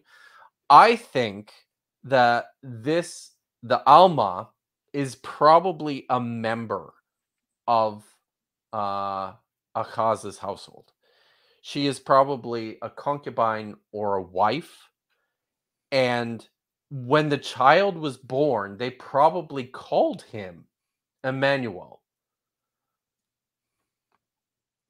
So that's so like Simone says that all of this that Isaiah is talking about is happening like right now. Isaiah is talking to the king about things that are happening today. Now. And Vishanti points out that the woman's pregnant right now. Yes. Yeah. So to paint the picture, Ahaz is like Yahweh's like, ask me for a sign. Ahaz's like, no, I'm not doing it. And then so Isaiah gets put on the spot. He's like, that woman over there, she's pregnant. Before she has a kid, like she'll have the kid, and before he's grown up. Before he's like 3 years old, right? Yeah. So this is all going to happen. And that's how you know that I'm telling the truth. Right. That's the message here. Isaiah is not making some kind of statement about the child. He's not making any kind of statement about the woman. He's making a statement about what's going to happen with regards to Syria and to Israel. That's the important point. So I had a question about the word Alma and then the other one, which I don't remember. Betula. So obviously this is so there must have been a translation floating around that had already either altered this word, or where would that original Christian idea have come from? I believe this comes out of the was it Septuagint? When I believe so. Let me double check to make sure, because I think that's what the New Testament Testament authors is the one that actually translates it out as Parthenos. Sorry, I got Isaiah 7:14. So yeah, and for those who don't know, the Septuagint is the Septuagint is the Greek translation of the Bible which was compiled, which was written and then compiled sometime in the 2nd century BCE. There's some thought that now the way this kind of worked out, even though the Septuagint was translated by Jews for Jews, this was the text that was adopted by the Christians, the early church. So they preserved, they handed down the Old Testament in Greek. After the destruction of the Jerusalem temple in 70 CE, the only surviving group of the only surviving sect of Jews was the Pharisees, who basically became the rabbinic Jews, and they set a focus on what we now call the Masoretic text, which was a Hebrew text of the Bible. So this is sort of the history of how these different texts arrived to us in the modern day. The Masoretes and the Pharisees are preserving the Masoretic text. The Christians are preserving the Septuagint. There's a tiny little community of Samaritans surviving, and they preserve what's called the Samaritan Pentateuch. It's just the Pentateuch. So these are your primary versions of the text. And in the Greek text, the translator says dia tautose kurios autos humen semeion idou he parthenos, and the word parthenos in Greek is a virgin. So whether or not this was quite often what happens is we have suspicions about the actual extent of Hebrew knowledge that some of the Septuagint translators have. Some of them seem to have known Hebrew really well, some of them much less well. This may be an instance where he just didn't have a great grasp of Hebrew when he was translating this and used this word parthenos in Greek, which means virgin, to translate Alma. That's a possibility. Others will suggest that this was a corruption that was introduced by Christians in later centuries to the manuscripts, and this is what survived in the Greek. I think this is important because it highlights that if the early Christians were doing that thing where they're looking back at the text, here's a clear example of where the text they were looking at has already been altered from the original text. So even there, the prophecy was something that wasn't even in the original text. And we can look at this example here. Right. Yeah. So, and I think I'll say one other thing here. We read, so when, if you remember, you probably don't, but when I read the Melchizedek scroll, and I made a point, I within the Melchizedek scroll, it quotes Isaiah 61 verse 2, but it actually alters the text. Right. So when Matthew quotes Isaiah chapter 7 verse 14 as fulfillment of this prophecy that Jesus will be born of a virgin girl, this is the text that he provides. He provides the Septuagint text. So the fact that the text was altered in fulfillment of a prophecy is not unusual. This is something that can happen. And that, was not looked down upon either. This was totally accepted. So I think it's an unresolved issue. I don't know whether this is a Christian corruption or just sloppy translation on the part of the original Jewish translator of the Hebrew text. But I think either way, it works. So I should have probably prefaced this before we got into the fulfill prophecy thing, but in my view, the argument being made is that this event happened, it was predicted prior to that, and the only way that prediction could have been made is if they had some kind of supernatural foreknowledge. That's the argument being made. And so for that specific argument to hold weight with me, I would think that the prediction needs to be specific. So there's only one real clear interpretation, because if you make a vague, like, there will be wars and rumors of wars. Well, okay. That's not Right? telling me much, you know. It needs to be specific. It needs to actually have happened prior to the events that were fulfilled, and then the events themselves. It needs to be specific enough such that those events would not be something you could easily predict, right? And then those Right? things need to have come past. That for me would Yeah. be the criteria for like a prophecy that's fulfilled in the relevant sense, in the sense that it would be some evidence speaking towards a supernatural or divine source, basically. And what's happening here is, this is a person who's speaking about what's happening right now today. It's not predicting what's happening hundreds of years later. And even the interpretation used, like, it's not specific, because he was saying young woman, not a virgin, not, you know, so that one I think we can cross off the list as divine foreknowledge. Before we move, DM Luca was a trilobite firmed wing. Mentions that Pelagia has pretty good criteria for fulfilled prophecy. He's got 6. Yeah. I encourage people to go and look them up. I did a video about this very subject on his channel, where he goes through these and we talk about some of these prophecies. So importantly, though, I think it's necessary to stress that within this period, I think this prioritizes, or this provides great incentive for people to be as ambiguous as possible if you're going to deign to be a prophet, right? By this period, you know, in the early period when prophecy was all just about advising the king and making pronouncements about what's going on in the present day, that's a different story. But by the time of Jesus, when Jews are starting to look back on their texts as predictions about what's going to happen to them now, and new texts are being written which tend to promote this idea as well. You know, the latest text written in the Bible is the second half of the book of Daniel, where, you know, this is kind of the feature.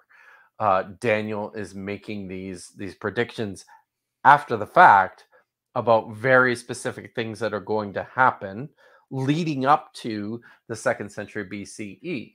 But then it's within his best interest to be as vague as possible about what is going to happen after his lifetime. And we see the same thing super specific looking back. Yeah. Yeah. We see the same thing in the book of Enoch. We see the same thing in the book of Jubilees. We see the same thing in the testaments of the 12 patriarchs, which we know from the Dead Sea Scrolls, or in the Aramaic Levi document within the Dead Sea Scrolls, or within, you know, pseudo Daniel, or the Apocryphon of Jeremiah, or many of these other texts that nobody has ever heard of. They're doing the same thing. But they're all, the other interesting thing is like prophecy and apocalypticism. We need to think of them as historical enterprises, right? They always start and they couch themselves. It's very important to couch yourself within actual history, within things that have actually happened.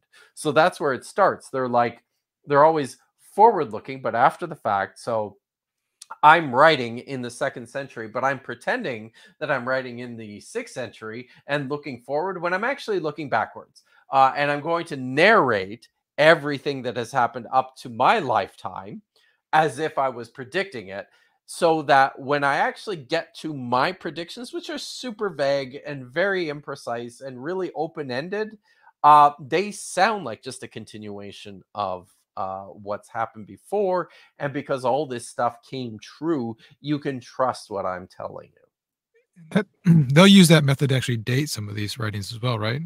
Absolutely. Within the book of Daniel, we have a fairly precise we have a pretty clear idea of when these things were written. Everything like the prophecies of there's a couple of things that are going on. When Daniel talks about things that are happening in the 6th century, he gets a lot of stuff wrong, which is weird because he supposedly lived in the 6th century, right? But then when you get to the 3rd and the 2nd century, he's incredibly precise about everything, all the way up until the death of Antiochus IV, Epiphanes, which happened in 164 BCE. And then after the death of Antiochus, Daniel then makes a couple of predictions, fairly open-ended, but some sort of precise about, victory for Israel, rah, rah, God's coming back kind of thing. The dead are going to be raised. Poof, we're going to heaven. So he does this. And then, some of this stuff he just gets wrong. So scholars are able to look, oh, well, you clearly don't understand history until here, right? And you're good for this like 40-year period of time up to 164, where you predict the death of Antiochus IV. But then after that, it'd be like, I wonder when it was written. It'd be like if a Q conspiracy site discovered writings or whatever, allegedly from the 18th century, and it got stuff about the 15th century, not so great. And then as it got up to Trump's presidency, it's like nailing everything. Bang and then suddenly on. It just goes off the rails, Yeah. Right before yeah. You got it. Real quick, want to catch up on the chat. So Stephanie says that she loves watching you live, Kipp. She enjoys your channel, but she does have one critique. Super chat for $5 says that you need a bow tie to really tie it together. No. So take that. I will wear a tie-dye hoodie before I wear a bow tie. And DM says a mustache. So that might be more doable. I don't know. I used to have one. I won't pull up the pictures, but maybe, next month is Movember, right? Maybe we should do that. There you go. Yeah. There you go. You and Jared can. We can have a race. Yes. I would not want to race Jared in growing facial hair. I won't race him either, but That's I'm a good sport. You know what's weird though is I grow facial hair here and here, but nothing here and nothing here. Have you seen Joe Dirt? The movie with David Spade? No, I haven't seen that one. He grows facial hair like that. You mean to tell me it grows in all white trashy like that on its own? It's like yeah, totally. Yeah. I like to think of it. Hockey season has started. I like to think of it as the Erik Karlsson look. Erik Karlsson was a future Hall of Fame defenseman for the Ottawa Senators and then the San Jose Sharks. He's playing in Pittsburgh right now. So it's the Erik Karlsson look, guys. It's gold. One last thing from Stephanie. She pointed out that everyone in the chat seems to be very knowledgeable in this stuff. So that's great. I'm glad that we've got a good community building here. But anybody who's watching who's like, I didn't know any of this stuff, don't feel bad. This is a very highly self-selected group. And this is as like just skeptics, this is why we talk to experts, right? Because you can't possibly know everything. Why would you just walk off the street knowing this stuff, So that's why we have people like Kipp on, so that we can And I just hope people learn things, right? Like even if you don't feel like you're I hope you're learning stuff, Stephanie. So moving on to probably arguably I'd say the single best, or the one that is perceived at least as the best by modern Christians, the suffering servant in Isaiah 53. This is one that whenever the topic of prophecy comes up, this is one that is always pointed to. And if you're just like reading it, and anyone who's been to church for any length of time has heard it, it's kind of sounds like Jesus just on the face of it, right? He's talking about that he'll be the Lord will crush him with his affliction. He'll be bruised for our transgressions. These sort of punishment motifs. And if you're just reading it just as that, and then they're putting it next to Jesus, I'm sure it sounds an awful lot like crucifixion. So I get these ads on my YouTube ad selection. I get these all these ads from this Jewish messianic group called One for Israel. I don't know if you guys have seen these, but this is kind of they're a Christian, they're a messianic Jewish organization. So Christians. Yeah, sort of. Yeah. So and this is their big pitch, right? It's like any Jew who cracks open their Tanakh and they look at Isaiah chapter 53, it's obviously talking about Jesus. How could you miss it? It's right there. So there's a lot to get into here. And I think the place to start is just how to understand Isaiah 53 within the book of Isaiah. We'll start there, and then we'll talk a little bit about the text itself. So, if you're unaware, the book of Isaiah is as I mentioned, it's 66 chapters. Isaiah ben Amoz lived in the late 8th, early 7th centuries, and this is a text that appears to be attributed to him. Now, the reason I say that is because the entire text of the book of Isaiah, and this may surprise some people, the entire text of the book of Isaiah is basically written in the third person, in a manner of speaking. So I should qualify that. So their first person oracles throughout the first 34 chapters thereabouts. They're first person oracles. A speaker is saying, this is what I saw, this is what Yahweh communicated to me, but he never self-identifies.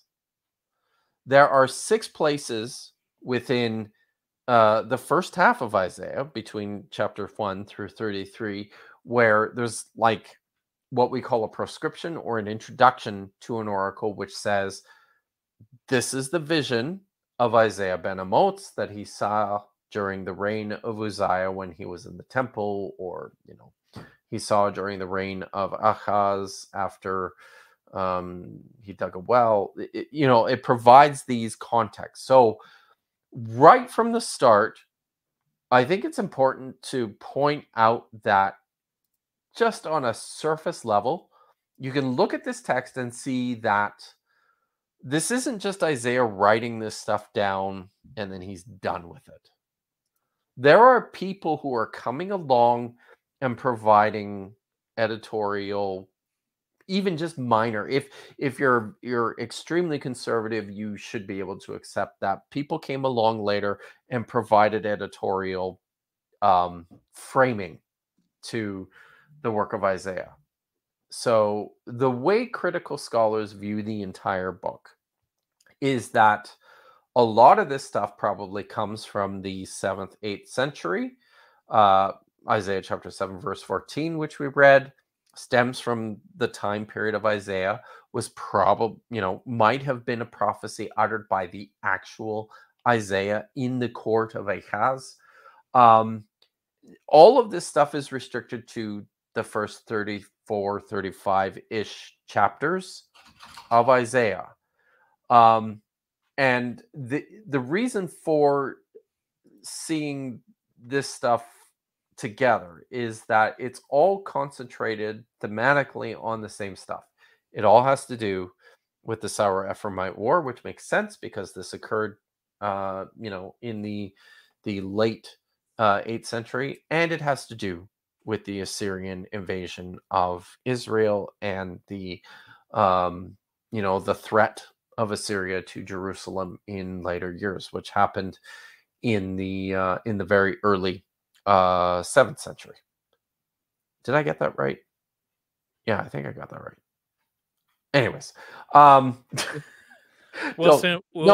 that's all 8th century too. Sorry. Anyways, so the way scholars look at this is that this stuff all probably dates back to this time period, but then there's a strange thing that happens at the end of chapter 35.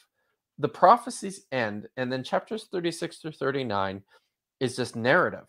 It's a story of King Hezekiah and Isaiah. It's like 3 or 4, it's like 4 chapters. And interestingly, it's also lifted verbatim out of Second Kings. So it's not even original. It literally is a word for word recreation. It's just cut and pasted. There's some minor variations, but it's the same text basically appearing in this section of Isaiah. And the way scholars tend to look at this is that this probably was like originally one single individual book.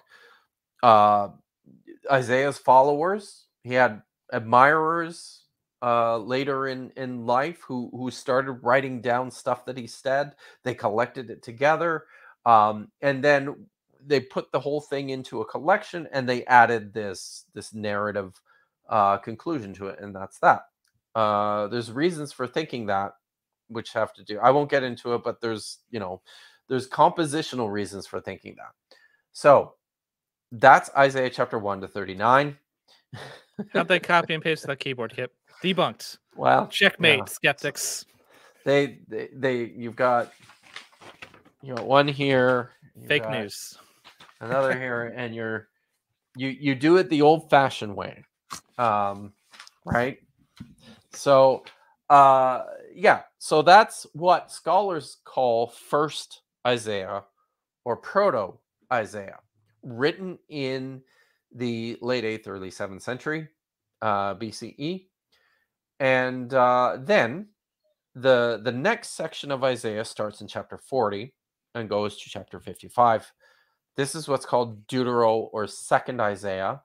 And there's a very obvious shift in the rhetoric and the way in which the text starts to unfold. No longer are these first person, like remember Isaiah speaking in the first person, even though he's speaking anonymously. This is all gone. It's not this. It's now just third person sort of narration, talking about what's happening, around the writer. This section of text is centered on a collection of individual poems. There's 4 of them. They're called the servant songs. These are Isaiah chapter 42, verses 1 to 4, 49, verses 1 to 6, 50, verses 4 to 11, 52, verses 13 through 53, verse 12. And these are deeply moving, very very well constructed poems in which Israel as a nation is featured and analogized as the servant of Yahweh, and we see this explicitly in a few places. In Isaiah 41 verse 8 and in 43 verse 10. I'm just going to pull that up here quickly. 41 verse 8, just to give you an idea of what I'm talking to you about, what I'm talking about here. So here 41, this is the so this is before the actual servant songs. This oracle starts, who has roused the victor from the east, summoned him from service. I'm starting in verse 2.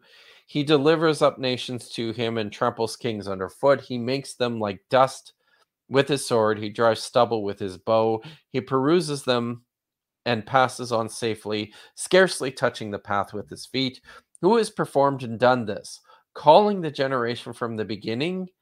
I, Yahweh, am first, and I will be with the last. The coastlands have seen and are afraid. The ends of the earth tremble. They have drawn near to me. Each one helps the others, saying one to another, take courage. The artisan, am I in the right text? Sorry. Oh yeah, I'm going to verse 8. Okay. The artisan encourages the goldsmith, and the one who smooths with the hammer encourages the one who strikes the anvil, saying of the soldering, it is good, and they fasten it with nails so it cannot be moved.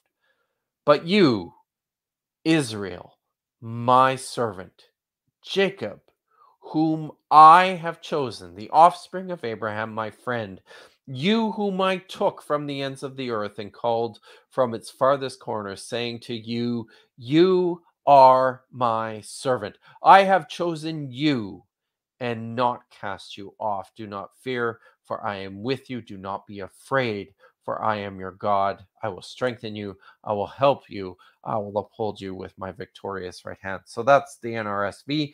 This is the introduction to the servant songs, where the servant is clearly identified as the nation of Israel, or I would say at a minimum as a segment of, as a portion of what, people who identify themselves as Israelites, who's like going to be the future of the kingdom. So this is kind of the focus of Second Isaiah. Yeah, go ahead, Yeah, Jordan.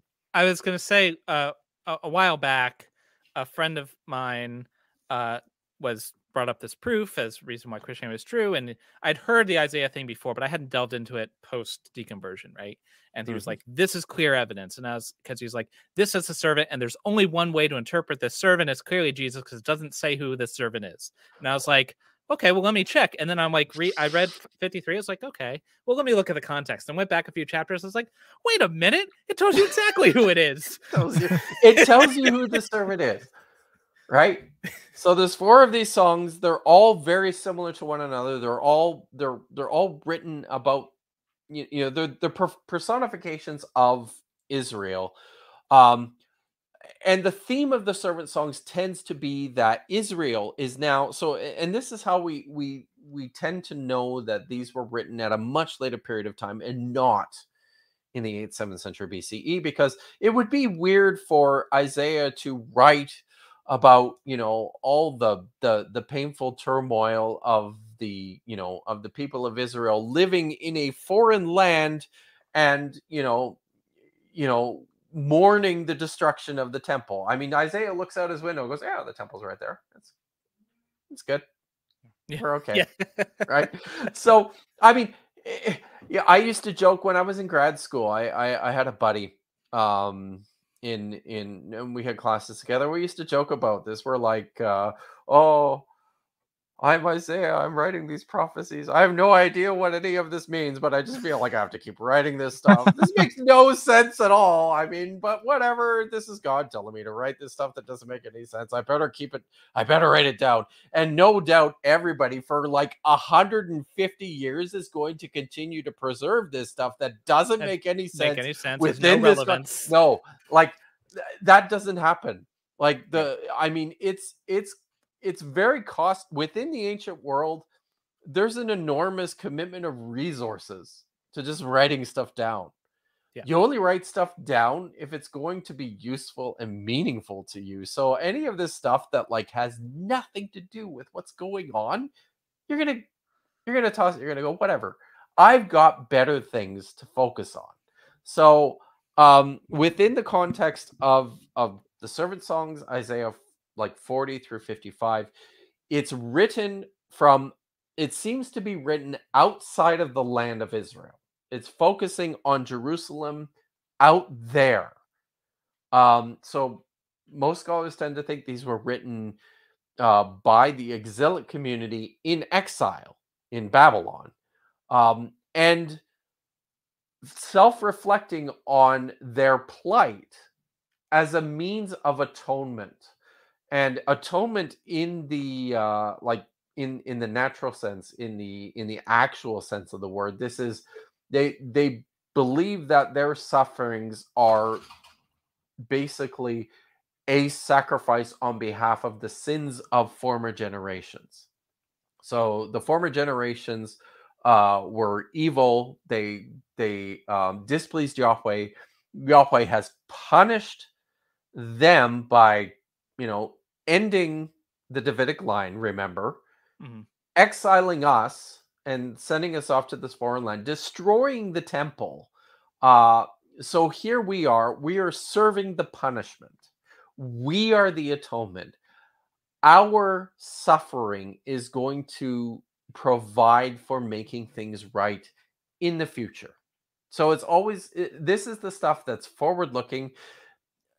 of course, within Isaiah as well, it's important to note that there's specific datable stuff here. There is clear mention of Cyrus the Great, who is a Persian ruler in the 6th century. Isaiah identifies him by name and calls him the Messiah of God. So all of this makes historical sense within the the Babylonian exile, kind of at the point in which Cyrus is making inroads into Babylon and starting to establish the Persian Empire, right? Talking about buttering up the authorities there.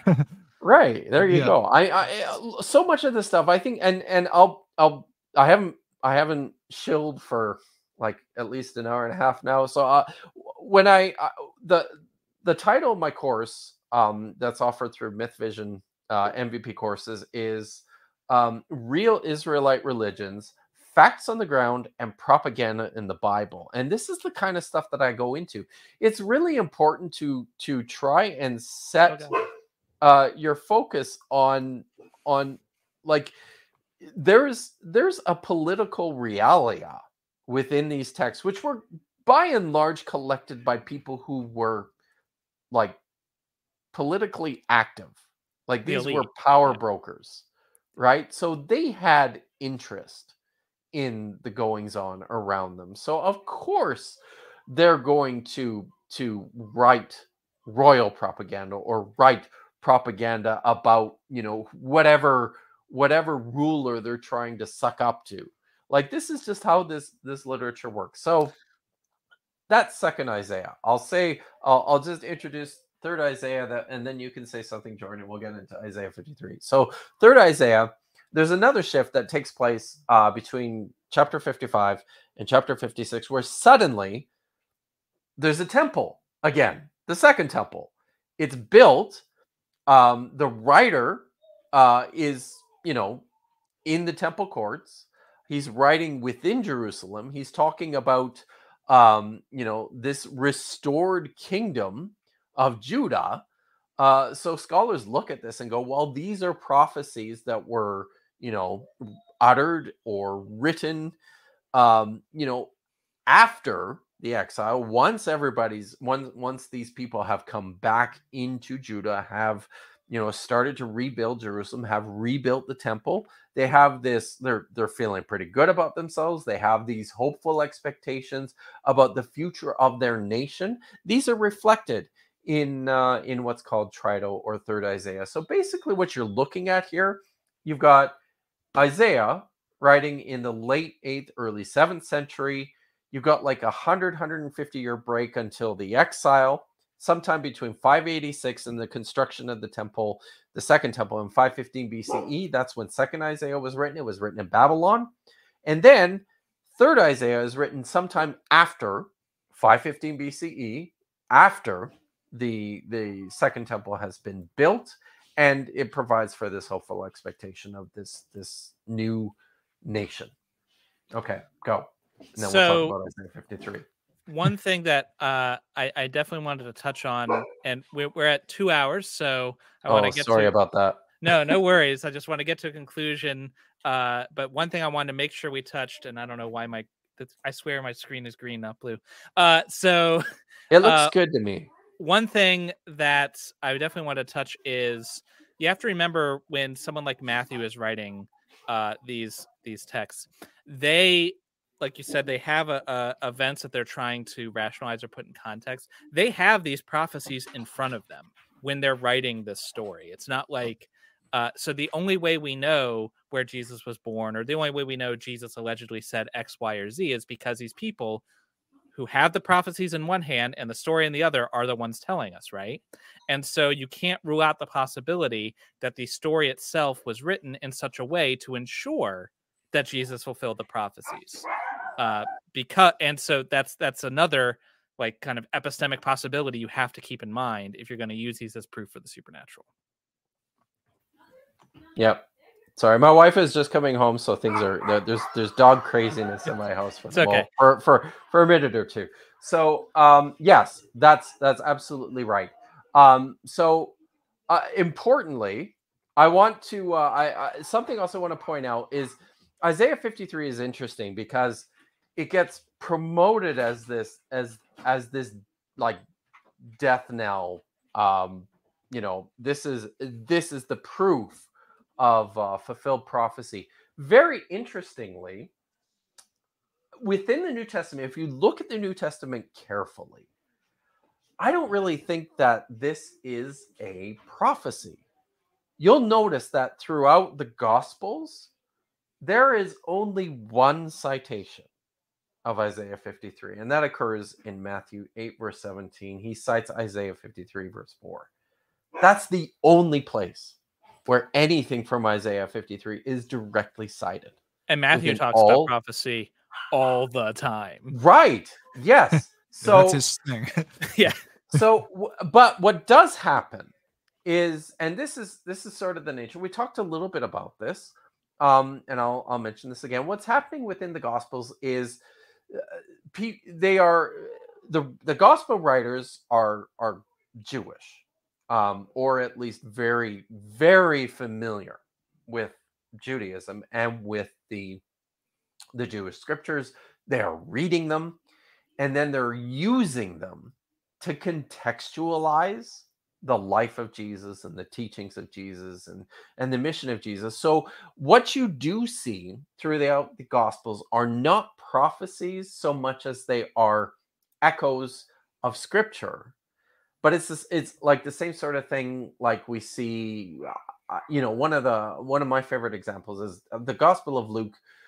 Basically constructs his story of Jesus on the model in 1 Kings chapter 18 through 2 Kings chapter 10. The stories of Elijah and Elisha provide like the template. That's the structure for his retelling of the story of Jesus. And it's patently obvious. Like when you sit down with the Gospel of Luke next to these stories of Elijah and Elisha, you can literally like read them side by side and see the same thing happening. But I mean, that's kind of what all the gospel writers and then Paul is doing with Isaiah 53.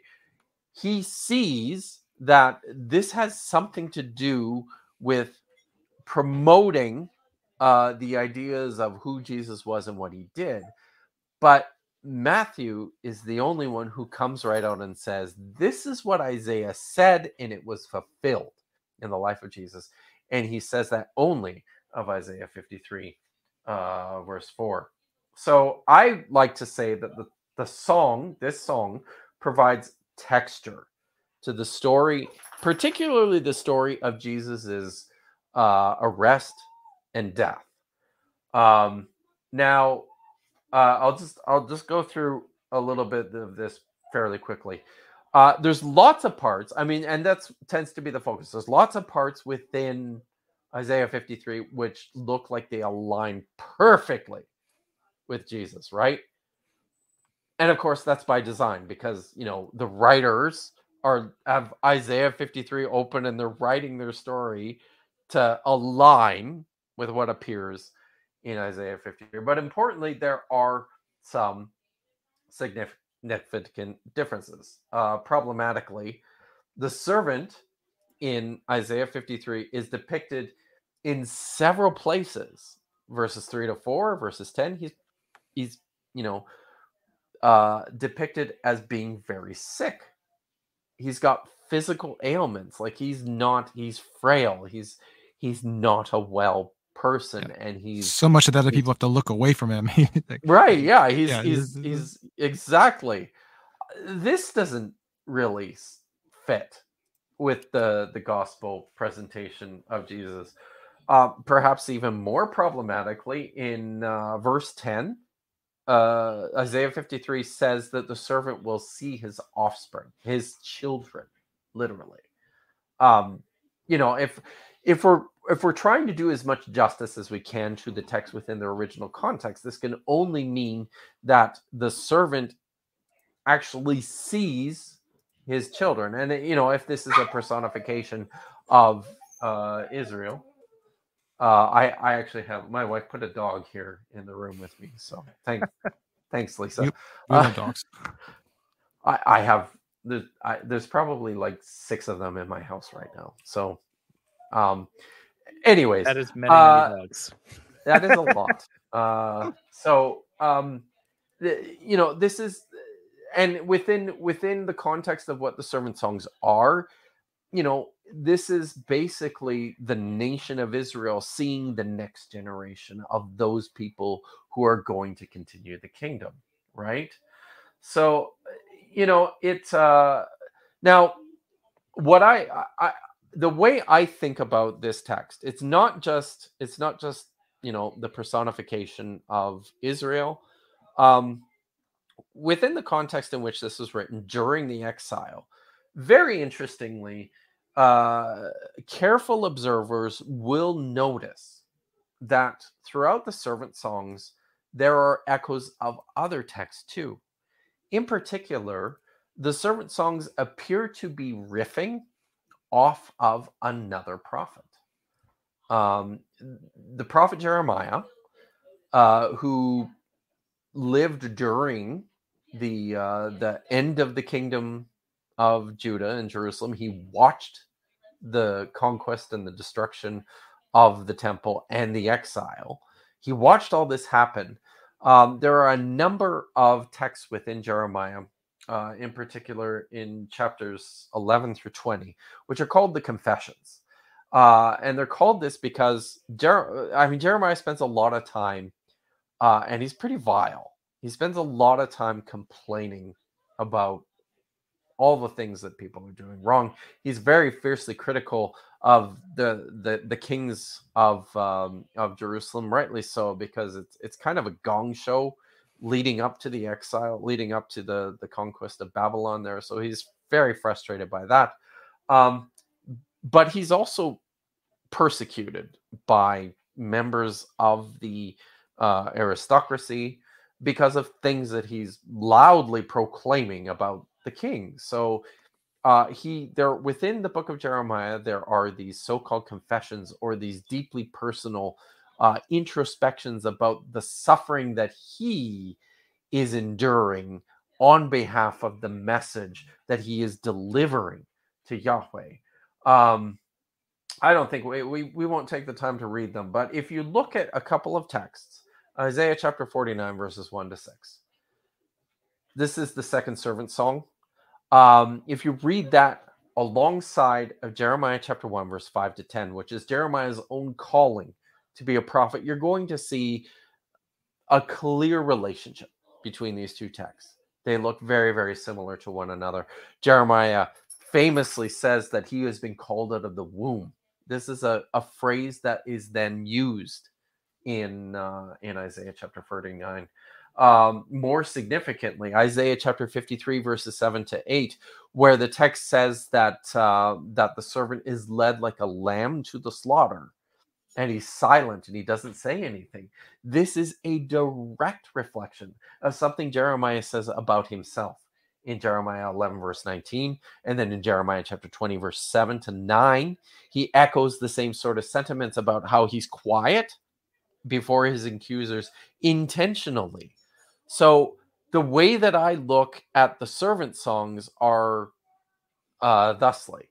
Whoever's writing them has the book of Jeremiah in front of them, and he's looking at texts that are already there in Jeremiah, and he's using that. So he's using he's using the figure Jeremiah and his sufferings as a prophet, and kind of as a projection of what this servant is, who is a representation now of all of Israel in its suffering on behalf of the whole nation. So to read, did we kill it? Yeah, to read all of that back. So first of all, the suffering servant, even though it does sound like Jesus, kind of, if you're reading it, it's talking about him being bruised for iniquities, all those sort of things. They identify explicitly who the servant is. The servant is Israel. The servant is like a personification of Israel. The book itself, the structure is based on previous prophets. But even if you wanted to say it had a dual meaning, it was talking about the present and then also the future.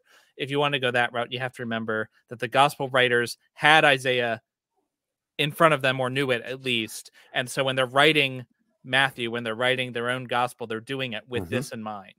And it doesn't, I think it's important to point out that doesn't necessarily mean they were lying or making anything up, because for them, that like you said earlier, when they're just like Jews were at the time, this happened today. I'm going to go look for scripture to like augment or to justify or to frame the things that I know, right? So they say exactly. Right. And so they're like, oh, Jesus suffered. That's just like this, just that they were talking about in Isaiah. Let me make that clear by structuring my story that way. Does that all read correctly? Yeah, that's all good. Yeah. Now I'll say a couple other things about like the structure of the book of Isaiah. We have several copies from the Dead Sea Scrolls. Very interestingly, the evidence that we have from the Dead Sea Scrolls seem to reflect already like this idea that this is not just all one continuous prophecy from Isaiah ben Amoz. It seems to be surviving in a couple different forms, and possibly already understood or understood by the people who were copying these texts as a collection not just of the prophecies of Isaiah, but also these other prophecies that were uttered later. We have, among most of the copies, we have a few of the entire book, but most of them preserve either only the first half or only the second half. And then something else I'll point out within the Gospel of Matthew, and this is something that most people miss. Matthew, whenever he quotes from Isaiah, says this was mentioned by the prophet Isaiah. But then there's one place, I think it's in Matthew chapter 23. I'm going to get the reference wrong, but there's one place where he provides a quotation from Isaiah 65 or 66. But the way he introduces it, he says, this was said by the prophets. So what is Isaiah reading? Does he have, a book of Isaiah that only has like first Isaiah, and then he's got this other collection of, anonymous prophecies that appear within, the second half of Isaiah, and understands these to be exactly what they are: anonymous prophecies uttered by anonymous prophets. Interesting. So he may not have even had Isaiah as we currently have it today. I think maybe not. There's some other weird things happening in Matthew 2, which make me think that he's got different arrangements of prophets. There's famously he misattributes a quotation from Zechariah to Jeremiah, and this may just be a mistake. It may be this weird intentional cryptic thing that he might be playing 4D chess, or he's next level over here. Right? Yeah. Or another possibility we have to entertain is that he's reading a scroll where the prophecies of Zechariah are included with prophecies of Jeremiah and all attributed to him. This is kind of how this works. That reminds me of a thing that Bart Ehrman mentions from his school days, where he was doing a paper on, I think it was Mark, and like Mark says X, but it actually the other sources say Y. And so he wrote this whole long paper about like trying to, well, maybe it was always this, and he got an A, but he said the professor wrote in the margins like, sure, or maybe Mark just made a mistake. And Ehrman's like, that's so much simpler. Why didn't I think of that? Yeah. Well, I think so. We're coming up on 2.5 hours, so I want to hit the one super chat we have and then wrap up. So we had a question, $10 from Henry Morant. He says, sorry, I'm a bit behind, but doesn't Daniel get his prediction of Antiochus IV Epiphanes' death wrong? It says he will die in Israel, but he actually died in Persia. That's right. Yes. So, and this is a very good point. Yes. The writer of the book of Daniel is not a great historian. So he's and even in terms of his retelling of events that are close to him, even though he's going to get stuff like very closely accurate, close to his time. There are, there are a few instances which show to us that, he was mistaken about the broad strokes of what was taking place. So yeah, there's a good example of him getting the precise details of Antiochus's death wrong. So yeah. That mistake in Daniel would be very concerning for a certain conception of the Bible that's common in Christianity today. It wouldn't necessarily be a problem for ancient Jews or even modern Jews. We're actually going to be talking about that topic with Vashanti.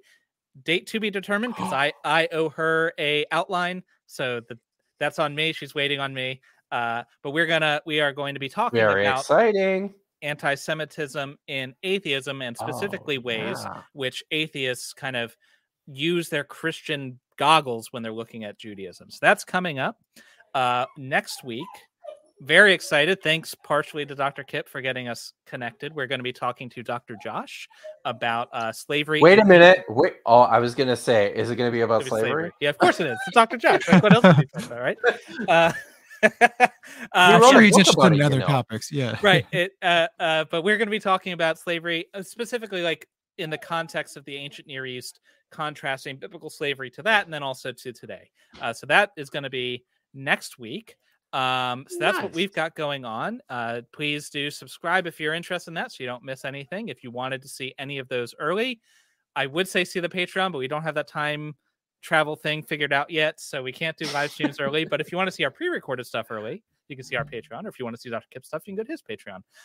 So remind everyone, we talked about it earlier, but remind everyone what you've got coming up, Kipp, so they can be on the lookout for that.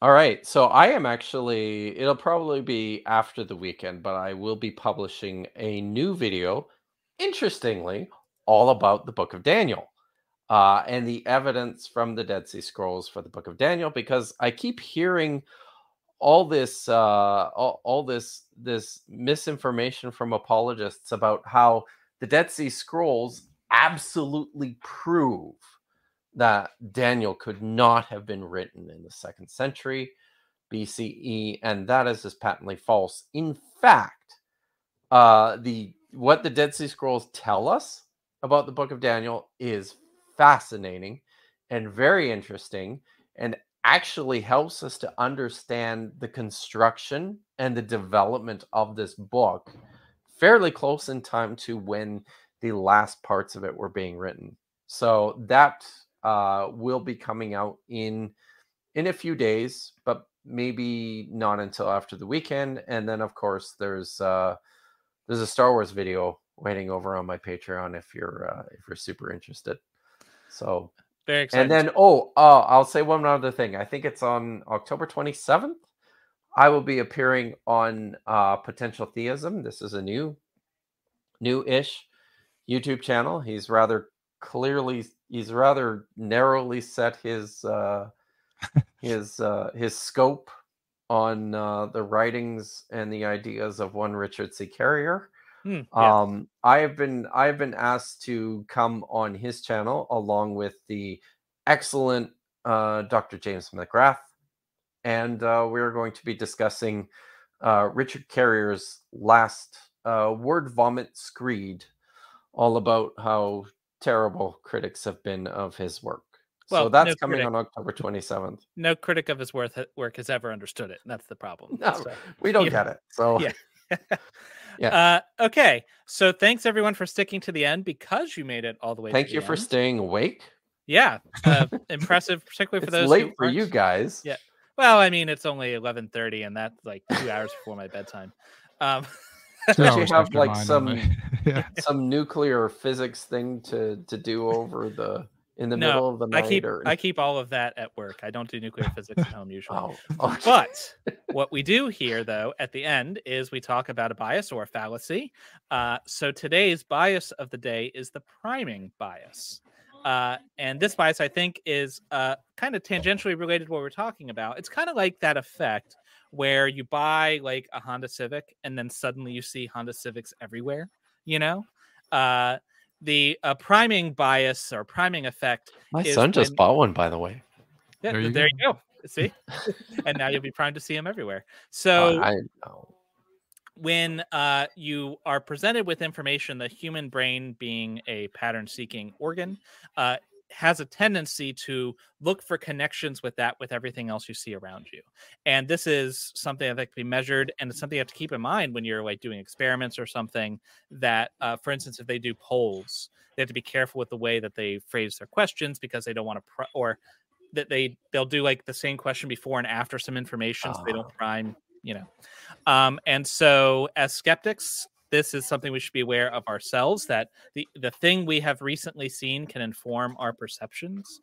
And we also should be aware, when we're looking at evidence from a survey or something like that, that some of the questions we can ask is, did they take priming into effect? What order did they ask these questions? And all those sort of things are relevant. So there's your bias. Cool. Yeah. Excellent.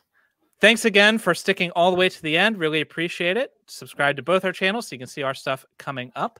And until next time, remember, you've always got reason to doubt. Peace out.